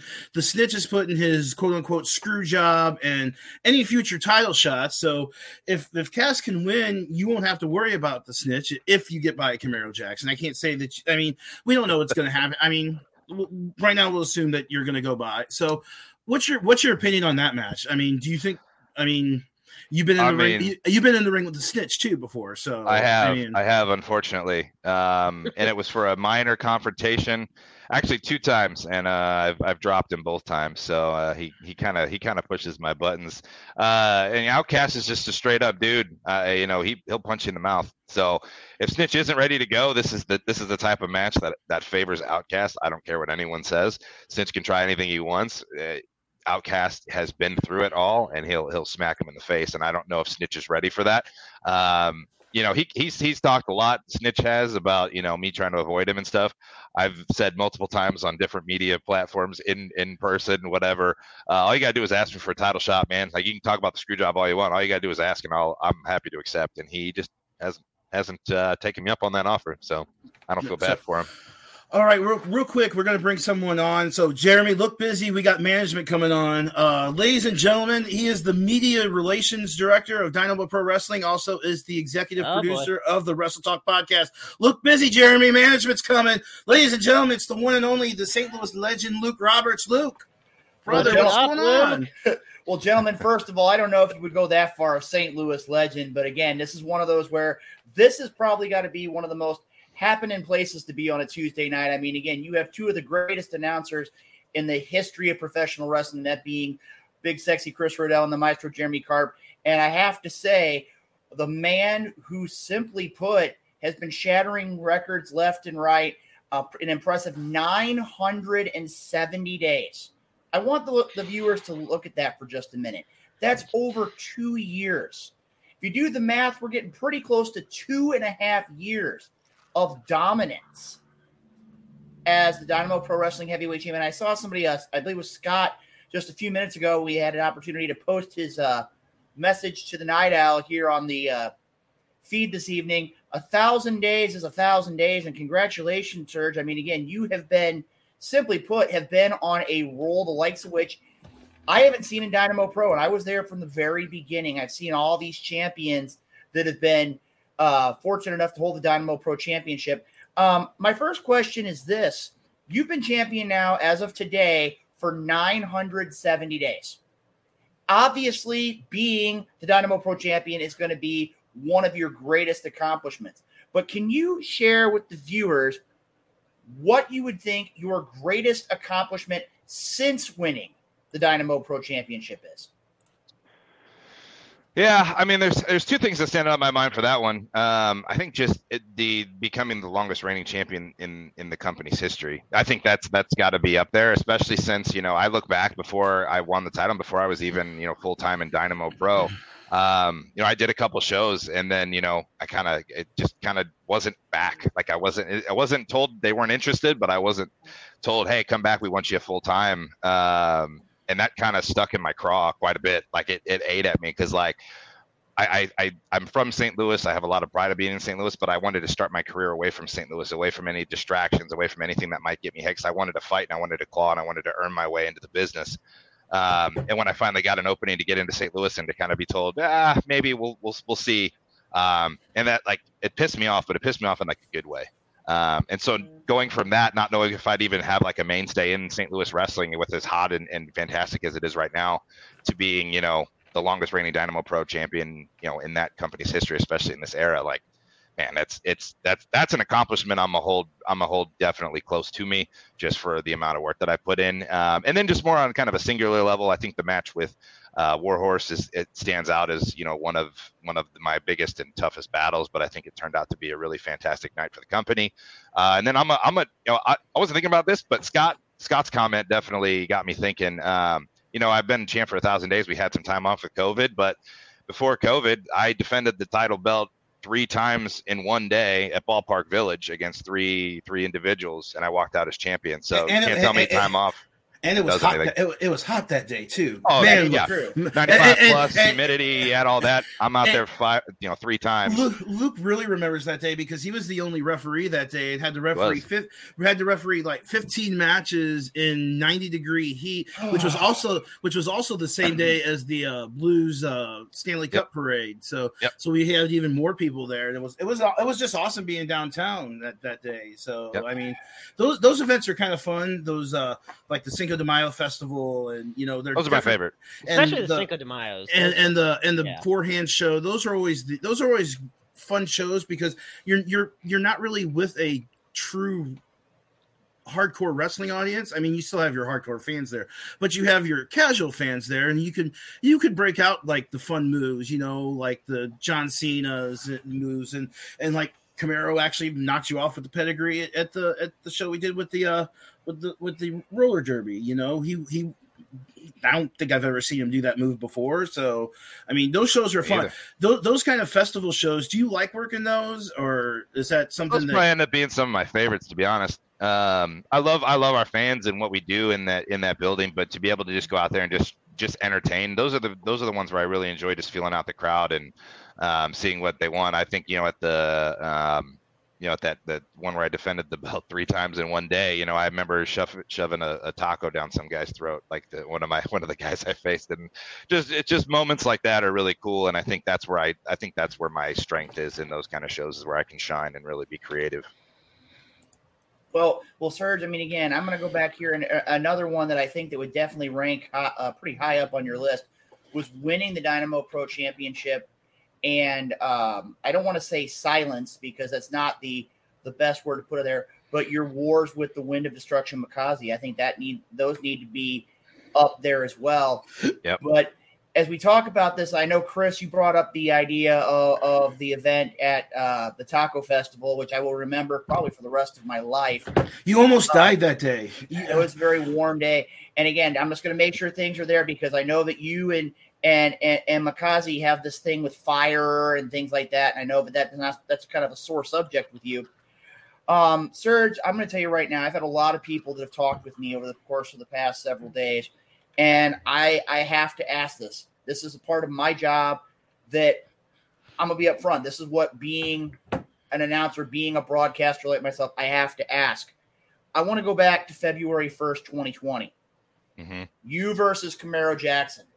Champion versus champion. No titles on the line. Just the two of you in the ring. Mm-hmm. And I got to tell you right now, I got to ask you. I know this is something that's been on your mind for a long time. How do you, as the Dynamo Pro champion, prepare? And can you give the viewers of the Wrestle Talk podcast a little bit of insight as to how you prepare so something like this, something like Slams and Jams, does not happen again this Saturday night at the Fight Before Christmas? I mean, I'm gonna win. Like that's the main thing. You know, I'm not here to, you know, divulge my strategy and all that. I've got that working out. You know, I'm at the gym. You know, I'm watching film. I'm getting ready. But anyone that wants to, you know, why would I give you my strategy? You just come to the show on Saturday and see it, because I'll pick Camaro apart. I don't know if I'll be able to touch those quads, but like he's got other weaknesses that I can exploit. So, but yeah, that's kind of my plan, and I'm bringing everything I got. You know, if I want to solidify, this is the last thing that I want to do before I hit that 1,000 days is right this one wrong. And everybody, I can't really tell you anything else. I'm not going to. All I can tell you is that I'm going to bring it Saturday. I'm going to put his lights out. Yeah. Is there someone that if you make it past, I know I keep saying if you make it past, is there someone that you want to face for the Dynamo Pro Heavyweight Championship if you get past Camaro on Saturday? I mean, honestly, any of the up and comer young guys that just really are hungry and fighting, I would love to get in there with them to really make sure that I'm really the top dog and make sure there's no one ready to take that. There's a couple other, past, Dynamo Pro guys that are still kind of floating around that I think that I would really like to establish myself on, guys that dominated like Jake Durden. That would be something I would like to test myself against as well. I actually a dream match that I have is you versus Ricky Cruz, because I do not believe that I don't think that match has ever happened one-on-one, and I think it would be amazing. It'd be a huge match. Ricky one is a great guy and is absolutely one of the smartest people about professional wrestling that I know, but he can go in the ring, and so can you, and I think you believe that would probably be one of the dream. And of course, Jake Durden, I think the size difference would, he might kill you, but I mean, never know till you try. You wake up in a grave, then maybe bad day at the office, or through a wall, because him and Ricky went through the wall at Stratford Inn at that one time. So this is true. Well, just to give you an idea too, and I noticed earlier, Maestro, don't think I wasn't paying attention. I mean, I remember that meeting that we had earlier this week. Maestro was kind of waving his hand over there. I got to tell you right now, going up against Lights Out Adrian Surge, not the best of an idea when it comes to being a competitor on the Dynamo Pro roster. I mean, the man has been champion for a long time. And I've got to put it this way, and I don't want to use the word if, but I have to throw it out there. If you get past Camaro Jackson this Saturday at the Fight Before Christmas, if you make it to 1,000 days, I know that's your goal. I know that's the goal that you set for yourself. What's next?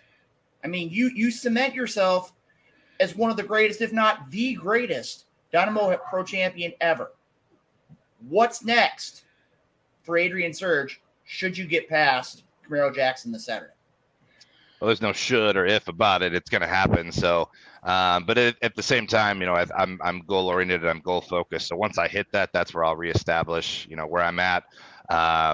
Really just putting Dynamo Pro on the map. Hell, maybe it's time I go defend it elsewhere, across the country or whatever it might be, to really make that one of the better titles that's out there. If there's no one in St. Louis that's going to take it from me, then I might as well expand my horizons a little bit too, to see who else is ready to bring it. But for now, I'm focused on Camaro.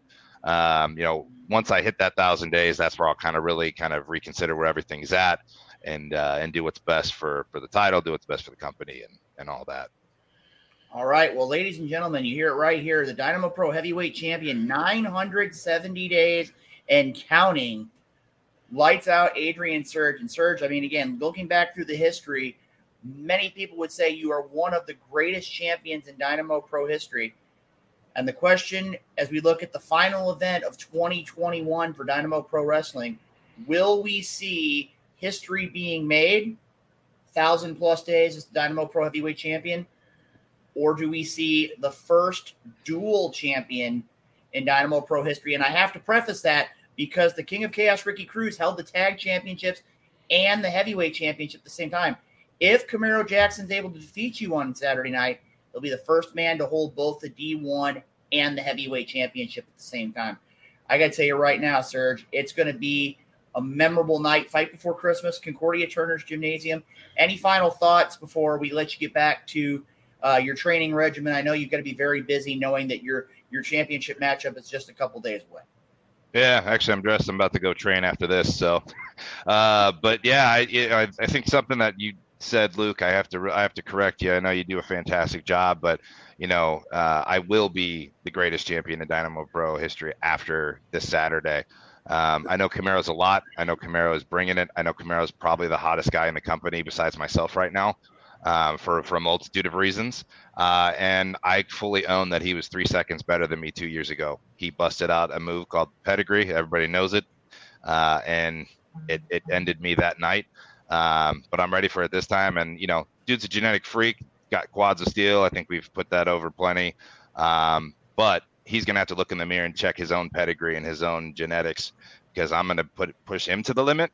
And when he wakes up on the mat after I put him out and put his lights out, he's going to have to deal with the fact that he failed.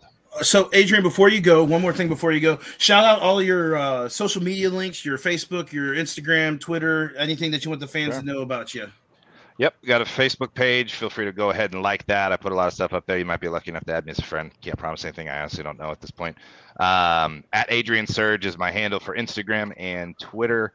And I also have a YouTube channel under Adrian Surge. If you search for any of those, I'll put up matches every so often. The ones that are up there right now, Warhorse, the final match with Mikazi, things like that. I think the one with Camaro is up there too. I was just gonna say I just watched that recently back again, and I watched listened to the crowd reaction. So that was a great match. So awesome. Adrian Surge, lights out. Adrian Surge, the Dynamo Pro Heavyweight Champion, takes on the D1 champion Camaro Jackson this Saturday at the Fight Before Christmas at the Concordia Turners Hall. Get your tickets today. Adrian, thanks for coming out. Thanks for joining us today. We go get that training in. Maybe work out for me and Luke again for us, and we will see you Saturday night at the Concordia Turners Hall. Perfect. Thanks, fellas. Appreciate it. Have a good one. All right. Thank you very much, Serge. Best of luck, man. You got this. Oh, Maestro, what's your prediction for Saturday night? What's my prediction for Saturday night? Oh, it's going to be one hell of a show. All right, you want my honest opinion? Oh, this is tough. I've seen them wrestle before. I've grown close with both of them. But you know what? You don't get to be a champion for 937 days without figuring out a way to win. He's taken Mike Outlaw to a time limit draw. And Mike Outlaw's the top-ranked wrestler in the state of Missouri. I think Adrian Surge finds a way to pull out a victory over Camaro Jackson this Saturday. Haas, do you have a prediction?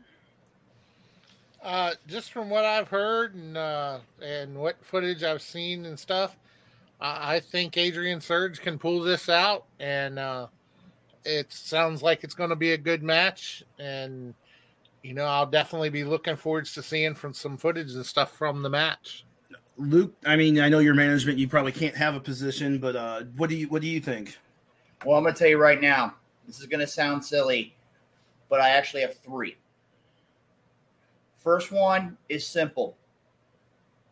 Adrian Surge, and we heard from him just a few minutes ago. Adrian Surge is focused on a goal that no one in the history of Dynamo Pro Wrestling has reached. 1,000 days as champion. Not D1, not women's champion, not tag team champion. Any championship in Dynamo Pro Wrestling. It's an outrageous number of days as champion. You combine that with the fact that he's 0-1 against Camaro Jackson. Losing to someone the ability level of Camaro Jackson, simply put, that's motivation. On one hand, I see Adrian Surge walking out of the Fight Before Christmas as champion. Same token. Camaro Jackson has the momentum. And whether Surge wants to agree with me or not, I have to say the man with the most momentum over the course of the last 6 months in Dynamo Pro Wrestling, hands down, is Camaro Jackson. If Camaro Jackson does what he did at Slams and Jams almost 2 years ago, and he brings the fight to Adrian Surge, there will be a new Dynamo Pro Heavyweight Champion. I don't see how, if Camaro Jackson can wrestle like he did in their previous meeting, I don't see anybody right now in Dynamo Pro Wrestling that can stop him. Okay. But to me, I think the winner here is going to be the fans. Because they're going to see the top two wrestlers in Dynamo Pro competing for the most prestigious championship in professional wrestling, that being the Dynamo Pro Wrestling Heavyweight Championship. I'm going to tell you right now, if there was any more of a pick'em kind of matchup, this is the one. And you got to get your tickets, because this matchup, one way or another, you hear it all the time, history will take place this Saturday night.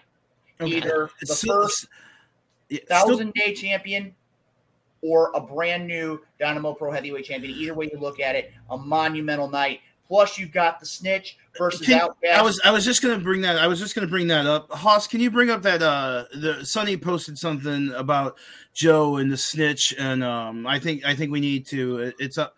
It's up there a little bit. Yeah, I gotta go up and find it. Okay, yeah. It's something about Snitch being Joe Lance is the night owl is the biggest fan of the Snitch. No, don't say the Night Owl is the biggest. Oh no, I'm sorry, not the Night Owl.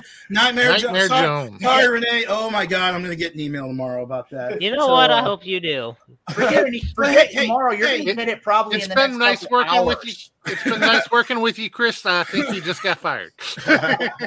But Future endeavored. You gotta look at it this way, Chris. I think right now, this is another matchup that's going to shape the future of Dynamo Pro Wrestling. Outcast has been around for 20 plus years. We have seen him go through everything. We've seen him go through House of Fun matches. You were there at the Ready Room when we saw Outcast. We thought had broken every bone in his body with that dive to the floor, and no one was there. Oh, I remember the thud. Yeah. Well, we've also seen him. Wasn't he in? God, what was that match called? It was against Jack Adonis at the Alaskan Death Match. Yes. Yeah. Outcast has been there. This isn't his first opportunity. He's been in countless matches. I'm going to tell you right now, the way it is, as it says, I got to tell you, I think right now, my honest prediction, we will no longer hear of any conspiracy theory, any problem with Dynamo Pro management. And I'm actually going to see, as you can see right here, I'm wearing my Dynamo Pro shirt. So I'm going to say this. My honest opinion, Saturday night, Outcast finally gets rid of all the conspiracy theories. Thank God. And the Snitch no longer has a chance for a Dynamo Pro title. And then Maestro, what do you think? Do you think Cass has to retire, or do you think the Snitch loses his title shots? No, I think this is what's going to happen. I think the Snitch is going to lose, and Lucas said so many things to the Snitch about me. What? And, no, I'm the one that gets the emails and the memos and the letters I know. from the lawyers. He is the middleman, and I do feel bad for Luke because I love him like a brother.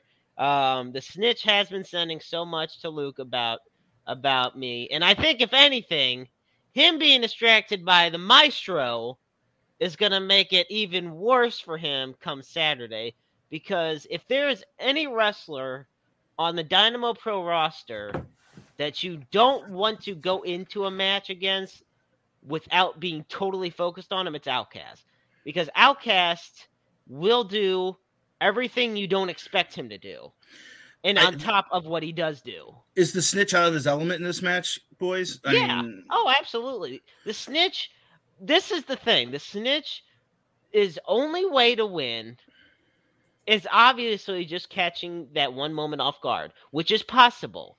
But toe-to-toe, one side of the ring, the other side of the ring, it comes down to it. Outcast has him. And then, of course, the Snitch is going to email Luke, and then there's going to be an issue between the Snitch and the Maestro. Haas, what do you think? Is it Cass' career, or is it Snitch's title shots that are going to be going on Saturday? I think it'll be the title shots that are gone. And I don't just say that because Joe likes him. Because I do like to. I do like to razz Joe a little bit, but honestly, I believe that the Snitch will lose his title shots on Saturday. Before I go on, Sonny Mayo just posted that if the Snitch loses, Joe Lance is going to cry in the shower. I'm picturing a TikTok video, those TikTok videos that are going around with Taylor Swift is like, please don't be in love with someone as the shower's going. So I think that's going to be, I think you might be right there, Sonny. I mean, it's going to. I got to tell you right now, we need to make sure that we have this documented. Chris Rodell singing on the Wrestle Talk podcast. I have to make my mark before I get fired. God, I thought Roseanne was a bad singer. Well, gentlemen, we've talked about winners and losers, but you know something? We're getting close to that time, and because Surge had to leave a little bit early, and again, we can't fault the champion for this because he does have a monstrous matchup this Saturday. You know what, gentlemen? I think tonight we have, and it's been a while, I think it's time to have a Wrestle Talk Podcast challenge. Yeah. Wrestle Talk Podcast Game Show challenge. But here's the deal. I think tonight it should be the Maestro versus Big Sexy. I'm in. I'll do it. I was ready. I would take it. I would take it on Adrian Surge. He would have suffered 2 losses this week. He would have went down. Wow, Chris, I don't know if I would have said that. I mean, again, I don't really know if I would go. Sonny's crazy. He's nuts. Okay, so. now that this very well could be Chris's last opportunity to be on the podcast. Let's go ahead. Let's hit the music, Hoss, so we can get this going. Tonight's episode of the Wrestle Talk Podcast, world famous Wrestle Talk Podcast, Game Show Challenge.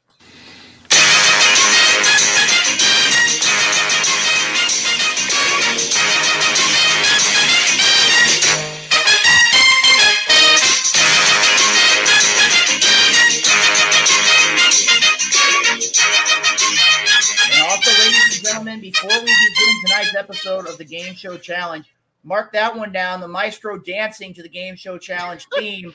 This is just one of those great shows that we're just getting all sorts of great stuff here.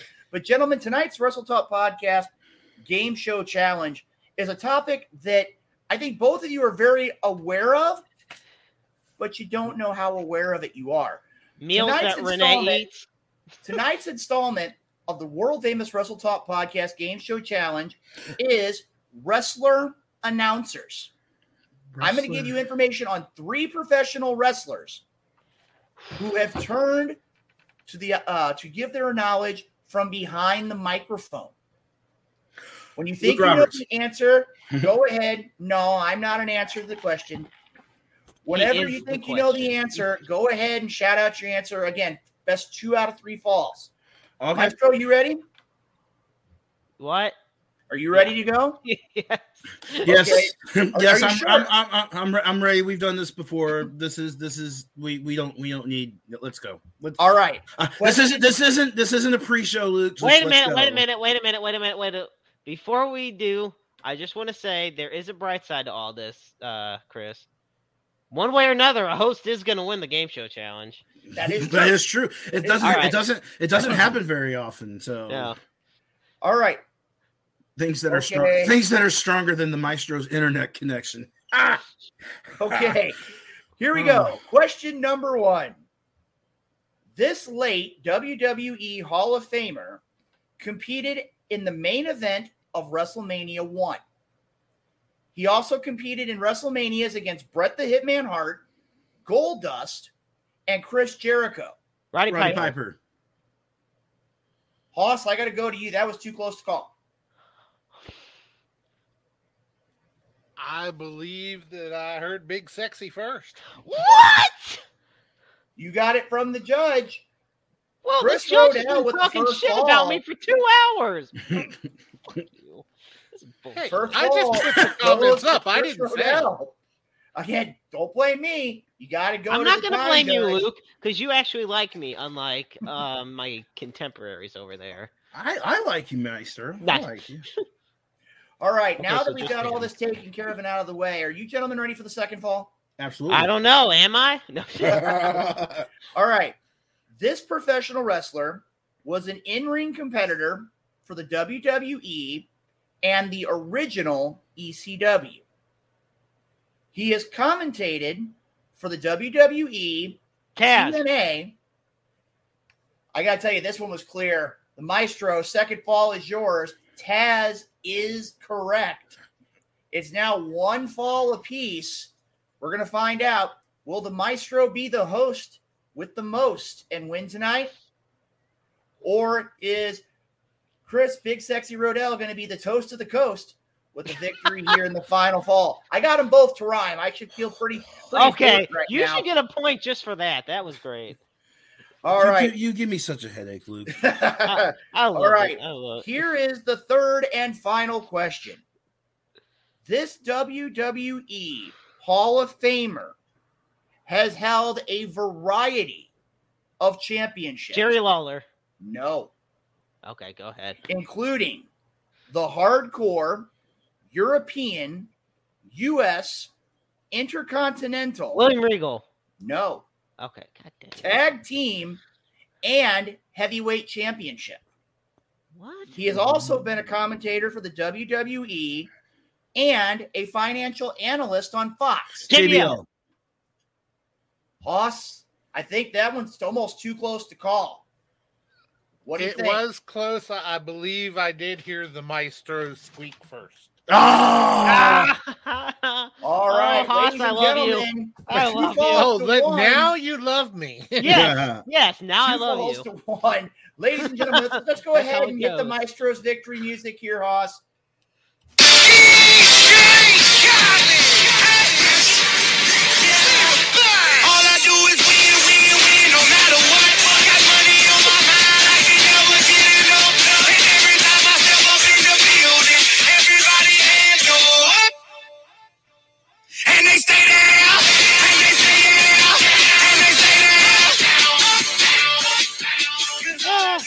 All right, well, gentlemen, I can tell you right now that was a very. I know you had to go. You had to go deep into that. That last question that might have been one of the toughest questions we had. Right. That was an outstanding Wrestle Talk Podcast Game Show Challenge. Luke, and I gotta say something. I love the way you put together these Wrestle Talk Podcast Game Show challenges every week. You do yeoman's work. You work hard on it. Before we go, I want to get Luke's opinion on a couple of things we talked about during the high spot segment. I know we probably need to get out. So, let's go ahead and talk business. I want to talk. Let's talk. Tell me twice. We talked about. We talked about two topics, and I know that you probably have opinions on both. First of all, we talked about the question I posed to Maestro and Hoss and to Money Mayo was Ring of Honor's final battle their final battle? I got to tell you right now, and thank you, Sonny Money, for that. I got to tell you right now, I don't think so. Do we see Ring of Honor the way it is now when they return? No, I don't think we do. I think we honestly are going to see a Ring of Honor that's going to have a different look. I think it's going to have a different feel to it. But, I mean, again, when you look at this, there are so many things that have been brought forward. You have, I believe it's Titan joining the narrative with EC3 and others. You had a match that wrestling fans all across the world have been asking for, the Briscoes versus FTR. You had Deonna Purrazzo challenging Roxy, a brand new television champion in Rhett Titus, the brand new classic, I guess we would put it, ROH World Champion Jonathan Gresham. I got to tell you guys, with everything that happened at Final Battle, and if you haven't had a chance to watch it, make it a point to go on to whether you're going to Honor Club or you're going on to your pay-per-view, and I know that's kind of an old reference, but if you're going on there and you're watching it, that would be an event that you definitely want to see because there were so many things that were presented by Ring of Honor. And I think back to last week's episode of Ring of Honor Television, and the Briscoe said the end of an era is going to be very fitting to show what Ring of Honor is all about. And I got to say, if this is going to be what we're going to have for the next couple months, the fans are going to be asking a lot of questions. And I'm going to be honest, I'm going to be looking forward to hopefully them returning sooner rather than later. Agree. And the other Honor. Oh yeah, go ahead. Oh, go ahead, Jeremy. I was just gonna say, no matter what happens, like I said in the beginning of the show, I think they'll come back. It just, to reiterate Luke's point, won't be the same as it's been the way we all know it. But I will say, no matter what happens, Ring of Honor will always hold a place near and dear in my heart, just because of how I grew up watching it. So. Well, Jeremy, I'm going to throw something out here too, and you talked about this earlier on, is the idea of if you have Ring of Honor, I can remember back to the era of Honor that's been talked about, the first event, and seeing matches with the Briscoe brothers when they were in singles competition, seeing wrestlers like the American Dragon Bryan Danielson, seeing wrestlers like Low Key, like the Amazing Red, and countless others. If we're going to go back to the older style of ROH, I'm really looking forward to it because it was really, really kind of a high-paced, in-your-face kind of professional wrestling. And I think it's going to be something that the fans are really going to want to see. Now, Big Sexy, I know you got another one here. Yeah, we talked about Kyle. I don't really know if I want to talk about Kyle O'Reilly or Johnny Gargano. I kind of want to bring up a new topic that I wanted to bring up during High Spots. I don't know go if you for it. I don't know if you saw the whole incident this past weekend with Hannibal. He was wrestling under a hooded gimmick, and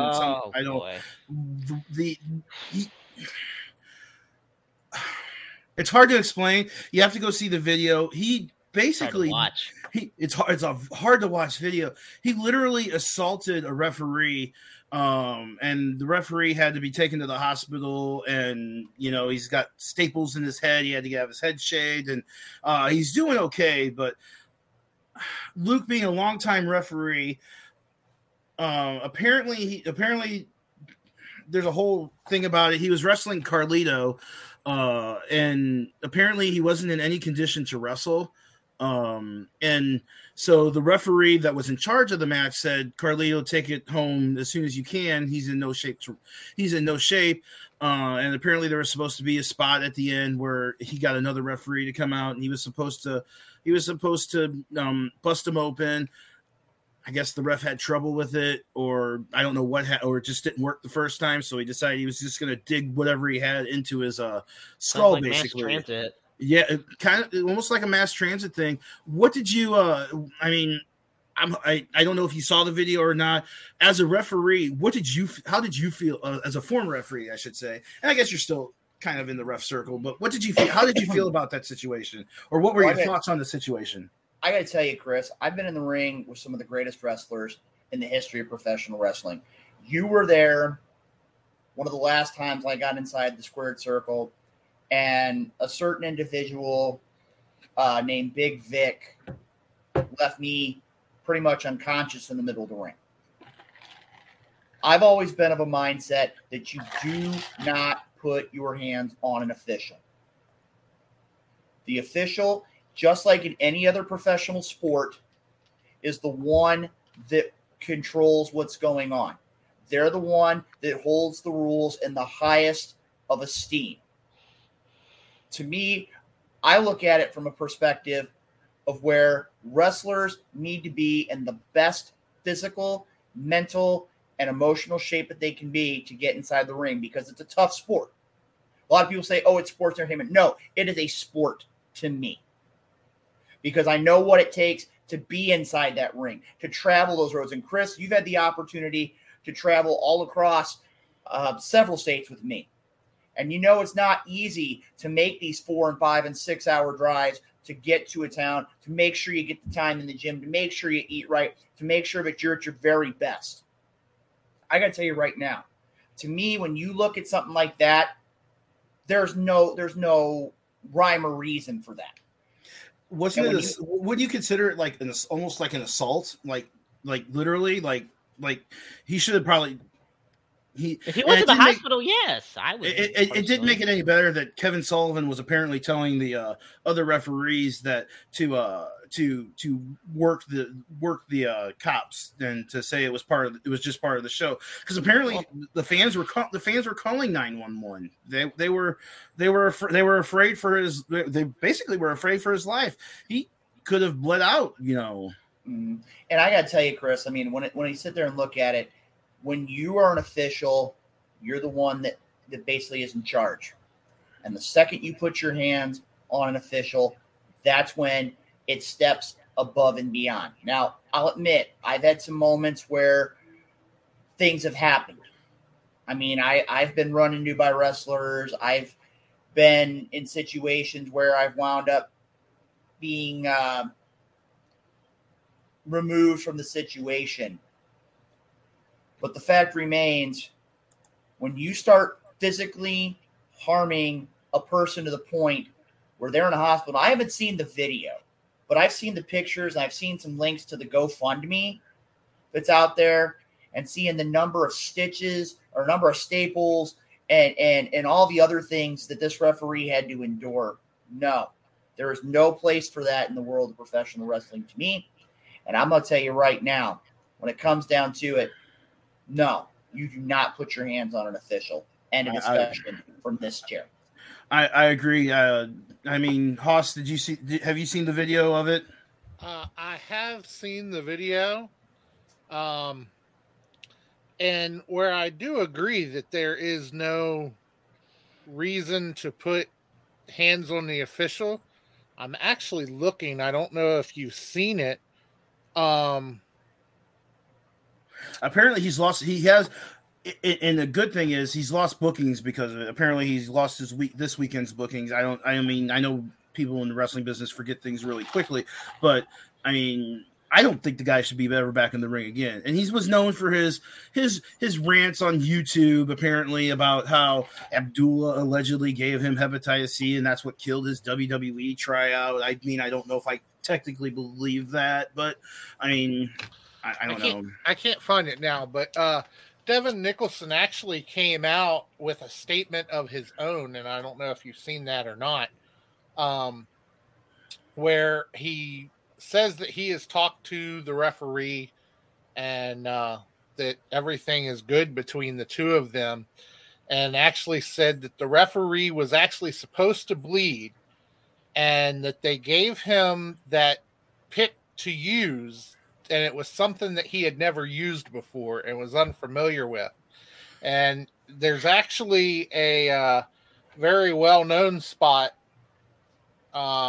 and I want to say it was Jake Roberts, but I don't remember for sure. I read it in the article, like I say, I can't find it, where he had used that same pick in the spot to make someone bleed. And he said the ref never told him that he was actually cutting him. The ref was actually supposed to cut himself.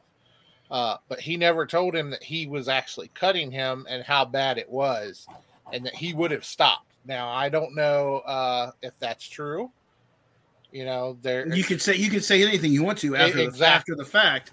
But I don't agree. Quickly, Jeremy, do you have an opinion on it? What do you think? Have you seen the video? I've seen I've seen pictures, obviously, but I didn't see the full video. I didn't want to, honestly, because I've seen the mass transit incident, for example, and I've seen that full video countless times, and that, it's just parallels. Like, they're both almost one and the same in the incident. And, Luke brought it up perfectly. An official, you don't, first off, you don't freaking bloody him up. You don't beat the shit out of him, for one. But you don't even lay your hands on him, and it's just a horrible incident.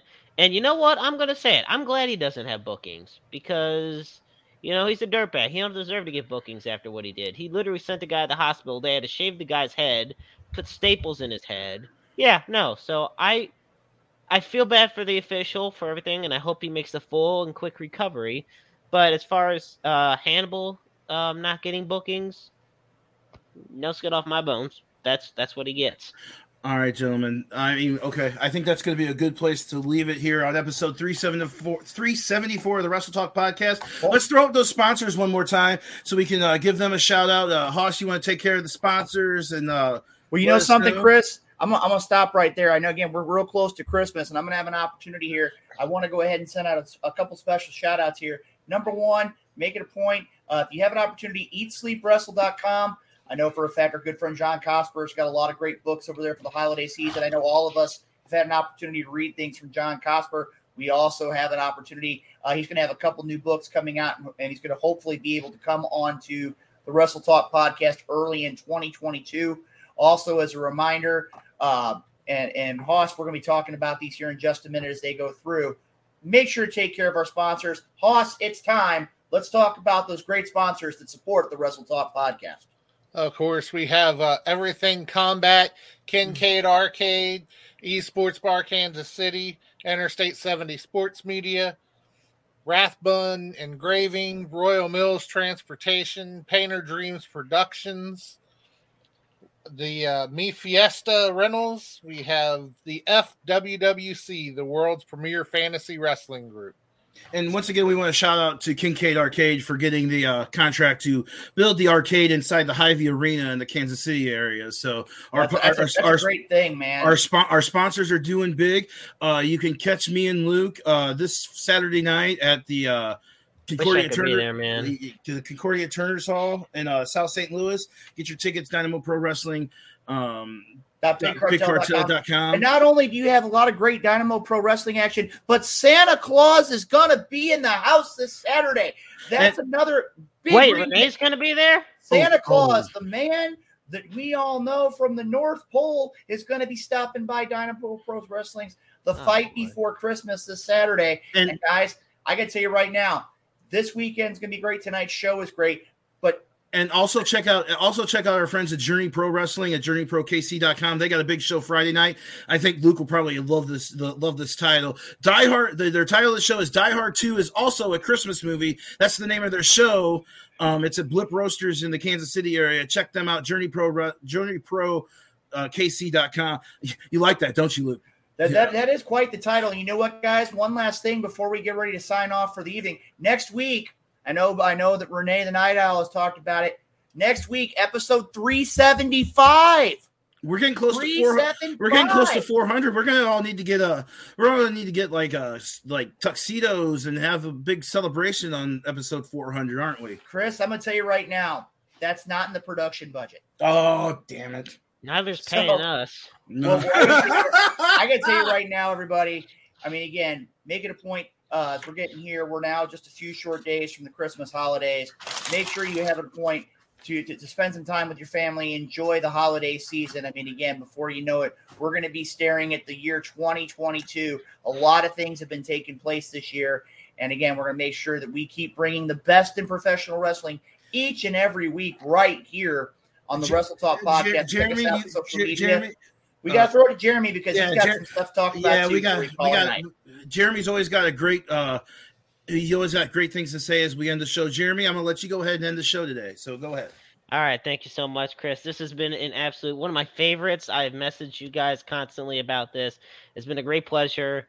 The holiday season is among us. And I said this in the shoot and shout, but like I said, it was not supposed to be an angry, pissed off type of message. It's supposed to be one more of like heartwarming and togetherness. You know, it may sound corny, and hell, it probably is, but it is the holidays, you know, and family should always come first in our lives. You know, like I had mentioned to Chris earlier in the show, one day I see my grandma, the next day she's gone, you know, and I'm thankful for the time I had with her. And, you know, so many other people, and we still deal with COVID out there in the world. So, you know, take proper measures, but I personally, from the bottom of my heart, want to wish everybody, you know, I hope everybody had a happy Hanukkah. Hope everybody has happy Kwanzaa, Merry Christmas. And most importantly, you know, be safe through these holidays. And most importantly, life is a book full of empty pages just waiting to be written in. Make your lives worth reading.